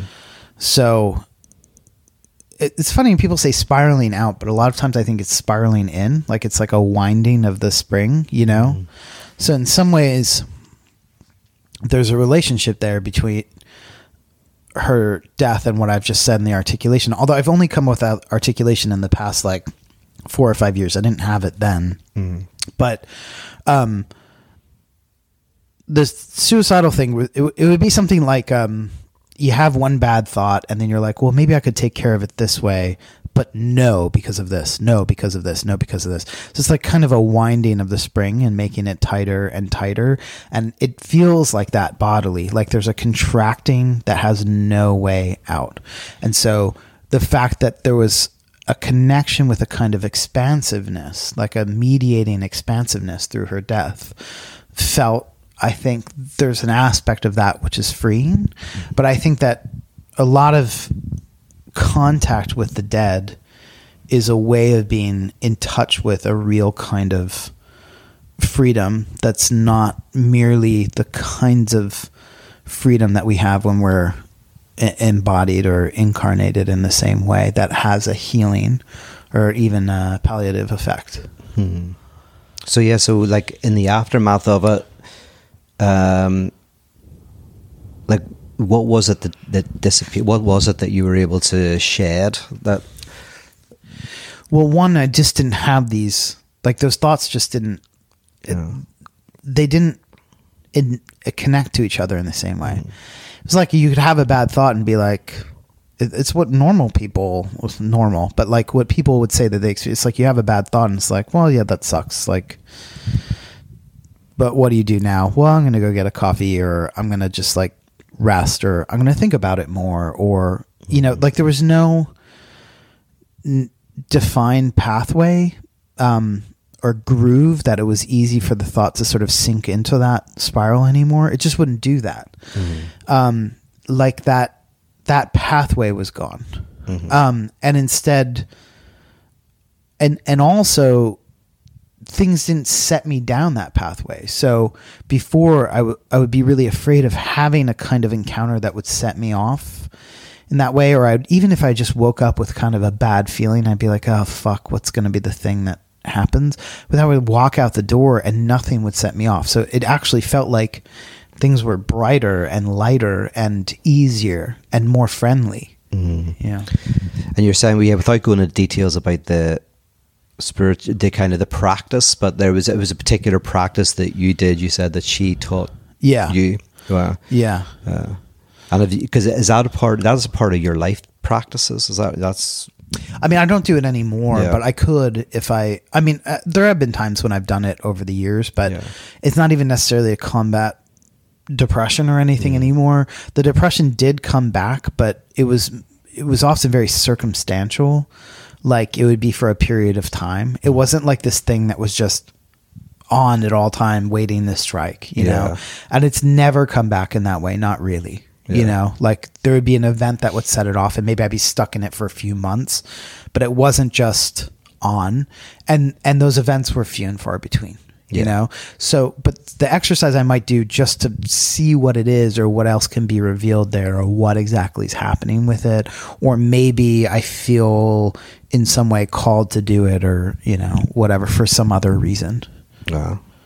Very cool. Because you've also walked some people through similar kind of practices, haven't you, as part of your even Patreon? Is that stuff, or is it similar or different? I know you've I mean, I'll do some spiritual exercises with people. I always contextualize them. You know, I don't just give out, they're not prescriptive. They're like, you know, I try to describe why you would do something like this, and also that everybody's results and experiences will be different, you know? So is there a way then to link your three before I do my final one then? So you had the Occult Emporium. You had the experience of this gaze and this encounter, and you had this encounter with your mentor after she died. I mean, I think something that I brought up in all of them in a way is one is an invisible community. So in the first, there's these people doing all these things, you know, and then there's the invisible community of forces that are sort of gazing into me or co-creating me, and then there's this invisible community of the dead, which I now through that experience understand that we don't die in the way that we think, that we popularly talk about dying. I mean, I've had that experience absolutely, you know, and so I think that arc, they're all, I'm glad we're talking about these things in this way, because they're all experiences. They're not, you can of course be wrong about your experience, right? Like I hate when people are like, my lived experience is this, and so you can't deny me my lived experience. That doesn't mean that we're interpreting our lived experience, right? Like we don't know we all have gallbladders, but we don't fucking know anything about them. So it's like, what, like whatever, you're walking around with this thing in you all the time, but that doesn't mean you know anything about it. However, I'm glad we're talking about experiences, because the revealing that we're not just batting ideas around, or even that our ideas that are cultural, political, or economic ideas are emerging from nowhere or just reading, but that actually they have deep roots in who we are as in our being and our living and our doing. And I think that that's really important, and in our feeling. And so when I look at the way these are linked together, they all presented, I mean, they're all shocking, right? Like they're all sort of revelatory to me. They all had this epiphany nature, but that's just by virtue of us saying, what are three formative experiences? Of course, they'd all have that. But they also have this invisible community aspect, but they also have this constitutive forces aspect to them. Like, what's actually making up the world? What's making up me? What's making up the sort of spiritual reality? What's making up the connection between the dead and the living? And they all gather together to form, along with other experiences, a picture of reality that is quite unlike the one that I might just have if these experiences had not occurred. And so I try really hard to get across to people, like, things that I do and say, they're not just concepts, you know, and that's very hard, I think, for some people who are used to talking about ideas, you know, purely conceptually. Yep. Yeah. I see a link, like, between all three of them is similar to what you're saying. And there is a sense in which, and it just makes sense knowing who you are, but that these are three experiences of a substantive spiritual reality, or a substantial, so to you know, from the occult thing where there's these forces, these powers, to this experience of the kind of like, how would you describe it? I was going to say the gaze of the other, or was it this sense of being, how would the second? Yeah, composed by the presence of others. In Yes. a sense. Yeah. And then finally, of course, then being confronted and the gaze of this mentor and friend of yours, and this, you know, after her death, after her passing. They seem very Conor Habib experiences. Yeah, yeah, that makes it. Whereas mine are all about subtraction. Yeah. Well, let's hear your third one, and then maybe we can talk about all the three sort of lined up. Yeah, Yeah. Because the one at 17 is kind of like almost my Garden of Gethsemane experience. You know, not to make it sound too grandiose, but that the symbolism there is, you know, giving up everything for God. You're going to die. You know, Jesus betrayed, goes to the cross. Then the second one at 27 for me was the crucifixion experience, the kind of giving up everything, including God. So you got that kind of, my God, why have you forsaken me? And then the third, I'd say this is connected to an experience that was around my psychoanalytic experience. And this is the third subtraction for me, which is, so one is you lose everything for God, you lose everything including God. And then the third was, I think, an experience where I got a profound sense that in order to really experience this radical lack or negation in reality, the way to do that is through an encounter with the other. So this is my grounding. This is where I'm going like, oh, it's to love your neighbor and to love your enemy.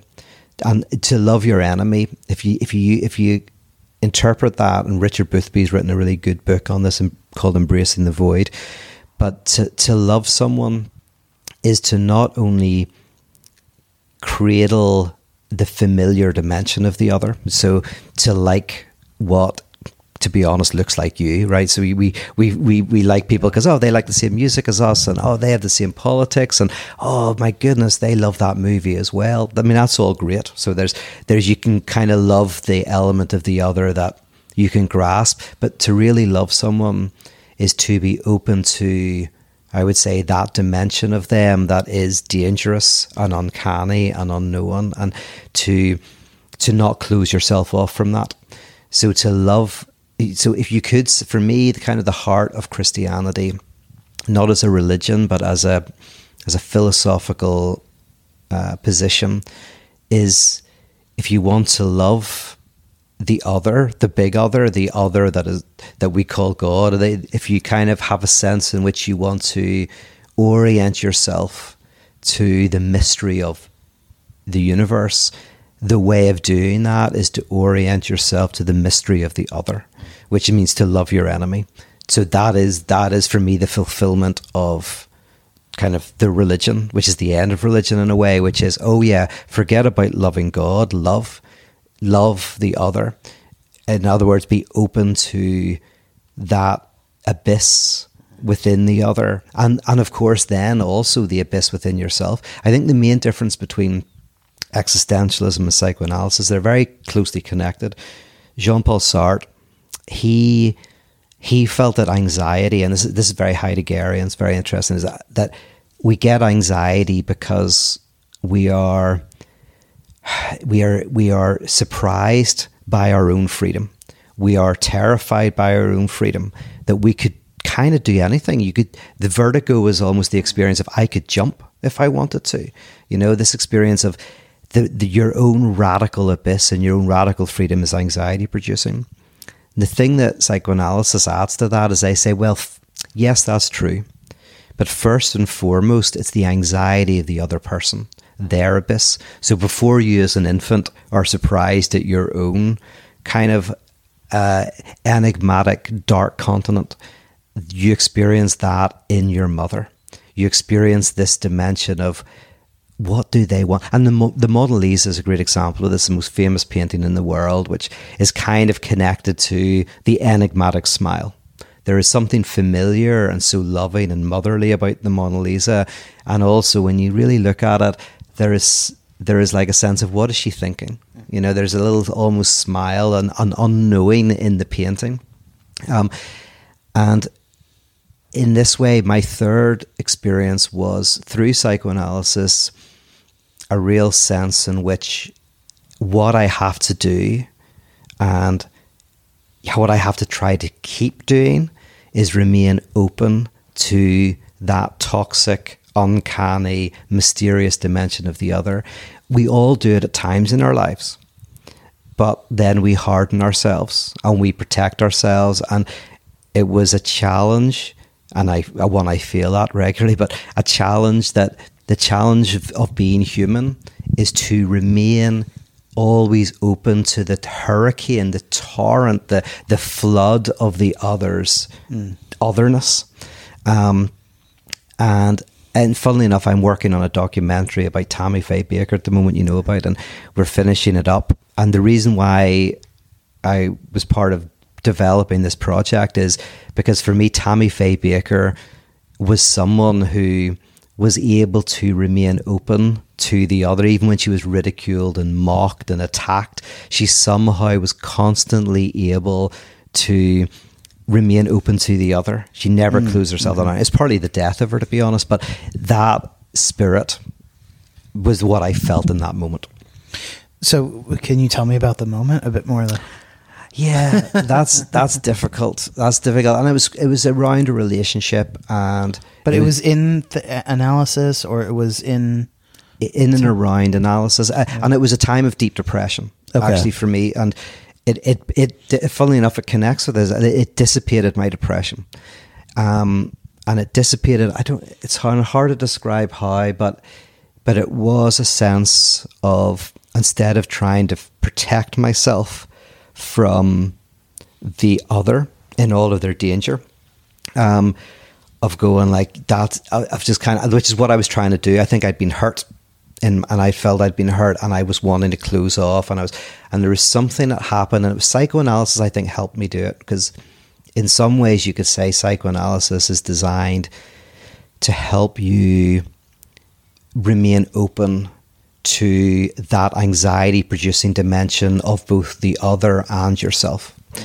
And I think it kind of somehow did it. I don't know if psychoanalysis worked for me necessarily, but there was definitely around that time that I felt myself, my heart, the hardening of my heart, started to dissipate. I started to feel more openness to the world, more courage to go like, okay, to love is to put yourself in danger, and there's something about committing yourself to that is fundamental. Yeah. Can you maybe say, like, was there a thing that was said, or maybe even inwardly, something that you said to yourself where it awakened you to this fact, or awakened you to the depth of what was ahead? Because it sounds like, obviously this is not merely again a switch on, switch off kind of thing, but you had something grow in you that became a knowing that this was true. So when it became known to you, can you remember how that was phrased or articulated inwardly?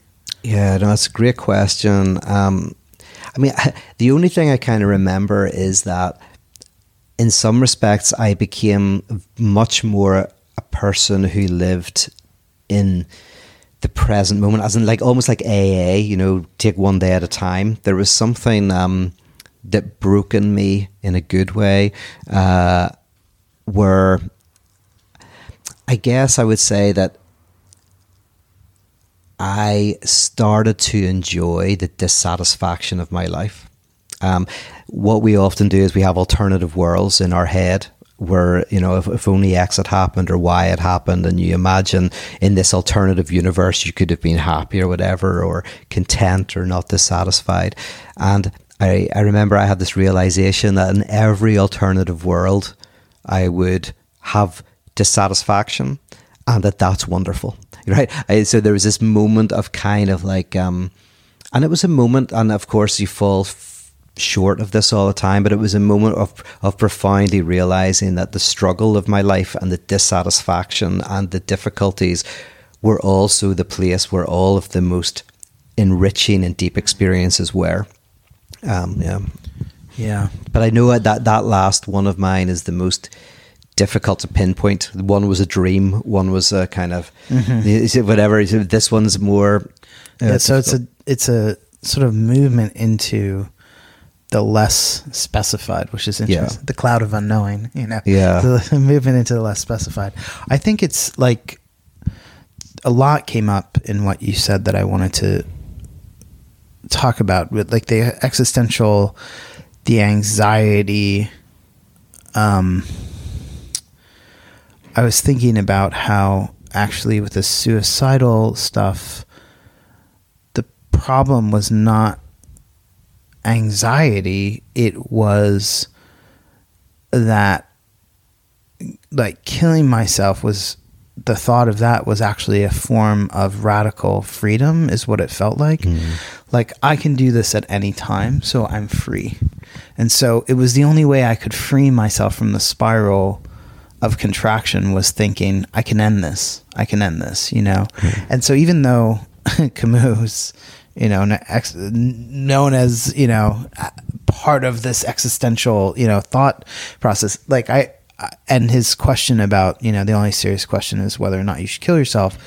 Like to me, rather than that actually representing any kind of failure or whatever, when I was in the suicidal, it was like actually felt the only thing that was freeing was being able to consider that. The guy Chiran, is it Chiran, who once said, great pessimistic philosopher, but he said, why commit suicide and rob myself of the joy of thinking about committing suicide? Right. Yeah. It's very interesting. Yeah, that's funny. So, but I think, I'm also thinking about the encounter with the other and all the sort of ugliness and all that. It's funny. There's so much talk about free speech now and how we all need to be able to have it all out there and have everything we say available, and why are we censoring things or whatever. And I find myself, on the one hand, I'm someone whose livelihood for a long time really depended on the protection of, sex work, the protection of pornography, essentially, which relies on certain free speech maneuvering, in the US and elsewhere or whatever. So I was really vested in it. On the other hand, I have always thought like these, like free speech, you should have everything online, all that. It's kind of like nonsense. I just was starting to clarify it with something you said, which is like the people that are always like, we need to have free speech. We need to be able to say everything we want. We need to have that movie out there where the guy is like wiping his ass with the Quran and all this kind of stuff. It's like, that's the problem with that, is that it's disingenuous. The people that are saying that very often don't want free speech. They just want to be in charge of the indoctrination, where I want free speech so I can get you to believe in me and come around to my way of thinking, which is very different than the actual radical presence of the other, which is I want free speech so that you can present who you are and I can present who I am. And that's not resolvable through conflict or debate or anything like that. There's no resolution there. And that's not why I want free speech. I don't want free speech to get you to believe in what I say. I want free speech so you can present who you are and I can present who I am, and we can see that that's not actually going to work together very well, and therefore there's an opportunity for love. Yeah, that's interesting. I mean, I have to think about the free speech thing. One of the things I find interesting about, again, kind of the Freudian idea is that also we're terrible at free speech. No matter, there's that, like all of us, that's what free association is about, almost, is that you can't free associate. You start to free associate and then you stop yourself. And it's the funny thing is, no matter how much we often think, oh, I can speak freely, there's something, repression is the name for these parts of ourselves that we find very, very difficult to speak about. So yeah, there's that. Yeah, lots of interest. Yeah, you could take us down a whole other different line. But I know we've been talking a long time. Yeah. But I was also thinking, because you brought up AA, about the only, as far as I'm concerned, contribution that Jung has made is that he inspired AA, and that AA is a place where it's cradled by a certain sensibility where people will say these things that they've done, sometimes quite horrific. I mean, I've been to some AA meetings. I mean, I'm not an alcoholic myself, but I was with someone who was for a long time, so I go to AA meetings with him. And people would say these things that they did in their lives, and they were terrible. And we would sit in silence and listen to them, and then the next person would speak. And so there was this embracing kind of love. It's not exactly what you're talking about, which is I need to actually also feel like how awful that might be in my own life to encounter someone like that. I need to like be able to, because it's embraced by the structure of AA, but it's almost like a training ground for being able to endure the presence of the other. Yes. And I think that that's really beautiful. It creates such a possibility there, you know. That's very key. Like, yeah, I like that way of describing it, because whenever I talk about, was mentioned there, love your neighbor, that kind of, probably one of the only real innovation in terms of the teachings in the Gospels that wasn't really there previously, is this, because even love of your neighbor is, but love of your enemy. But if you kind of give that a psychoanalytic reading, it is a type of thing of, how do I remain in the presence of this intolerable other? Like in an AA meeting, somebody's saying this very, very difficult stuff. Or I think about it in very small ways, whenever someone's listening to really loud music, say at the beach, and it kind of can sometimes be very frustrating, or a party next door and you can hear the music. It's often kind of because in one sense you're experiencing their jouissance. They're projecting out this enjoyment, and you're feeling this anxiety, that's produced by it or whatever. And we find it very difficult to listen to the other's enjoyment. So even when someone's in AA and they're telling you about all these terrible things they did, there's usually a level of painful pleasure or jouissance in this self-destructive behavior, and even in the recalling of the self-destructive behavior. And it takes a lot to be able to actively listen to that other person, to not defend yourself against it, to create space for them. But if you're able to do it for them and they're able to do it for you, transformation happens. And I think that's partly why, and I call it like the zero step. Before you get to this 12 steps, step 0 is a community of radical grace, where the circle can somehow, our love, basically can provide the space where, say, I can say these terrible things and confess my jouissance and my death drive, and a group of people who'll nod their heads, eat their donuts, and say, "Yep, yeah." Yeah, it's really something. So, and this is a way that I connect these 3 stories of yours, is that, you're talking about them as subtraction, but in some ways also they're sacrifice. They're stories of sacrifice. And in a lot of ways, I don't know if you would agree with this, but I think to myself, the radical move, people talk about all the time, like, I would kill for that person. I would go to war for this cause. I would fight. But the real radical move is saying, I would rather die than kill or harm the other. And that's, a hard pill to swallow for a lot of people. But in some ways, it's making it's the movement of sacrifice throughout your life, alighting and revealing itself in different forms. First, in the company of others, this congregation that's very physical to the point where people are rolling around on the floor. Then in the dream, where your body is lying still and, but your mind and that dreamscape and the inner sensory input is quite active.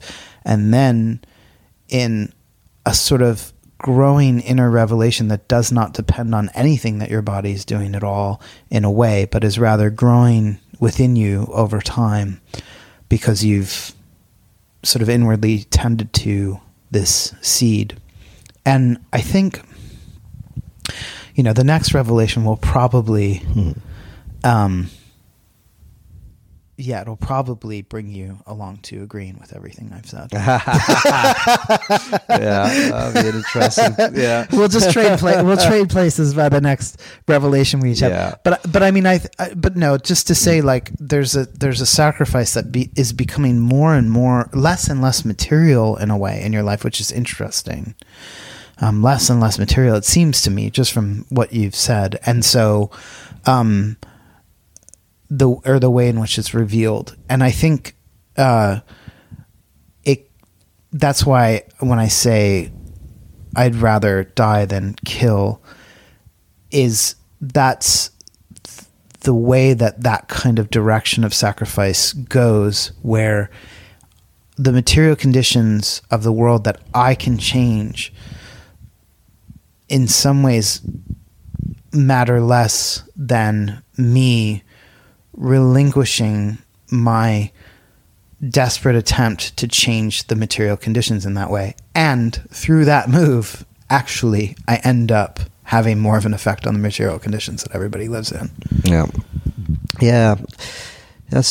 Okay. I think that's pretty good. The way I would describe it as well is that for me, there's a move towards materiality. Like, so my first experience was about the otherness, let's say God out there in the world, and then I lose that, and then I find the otherness in the material other, but it's still about otherness, but it's now locating mystery and otherness in the subjectivity of the other, and so there's an interesting move of in that. But anyway, all very interesting. Mine weren't linear like yours. The last one happened before the second one, so also I think yours lends itself towards a sense of progression more than mine might, which is just a kind of collection. Yeah. Yeah. And I kind of, the way I narrated it is, although interestingly, I did feel that kind of like there was a progressive movement in them, interestingly. Yeah. Well, it was in the way I reported it to you, because I told you that one last. Yeah. Wow. Well, I love this conversation. I feel like this is a good way for us to have conversations too, because whatever, I think maybe we overemphasize our disagreements sometimes, but I think they're interesting to us because there's so much overlap in so many other ways, even though there's different articulations. So when we find those points that are like disjunct or whatever, that we're kind of like, oh, what's that? Like, that's a weird one, but I like talking about things in this way with you, because the one thing that we definitely, I think, honor and respect in each other are these like deep and profound experiences that we've had that lead us into understanding the world in our own way, rather than just imbibing information and spitting out things that we've read, but rather become deeply considered aspects of our own being. So it's really nice to talk with you this way. Yeah, we loved it. Thank you, man. That's great. Yeah, here's to more of these. Yeah, I feel very awkward. I'm out of my comfort zone. You know, talking about these weird experiences that happen in life. Yeah. Well, everybody, you've heard it here. Peter Rollins, completely awkward, out of his comfort zone, and into the arms of the absence of God. Thanks. Yes. Brilliant. Thank you, man. All right, everybody. Thank you so much for listening. Thanks, Peter. Thanks. Bye-bye. Bye.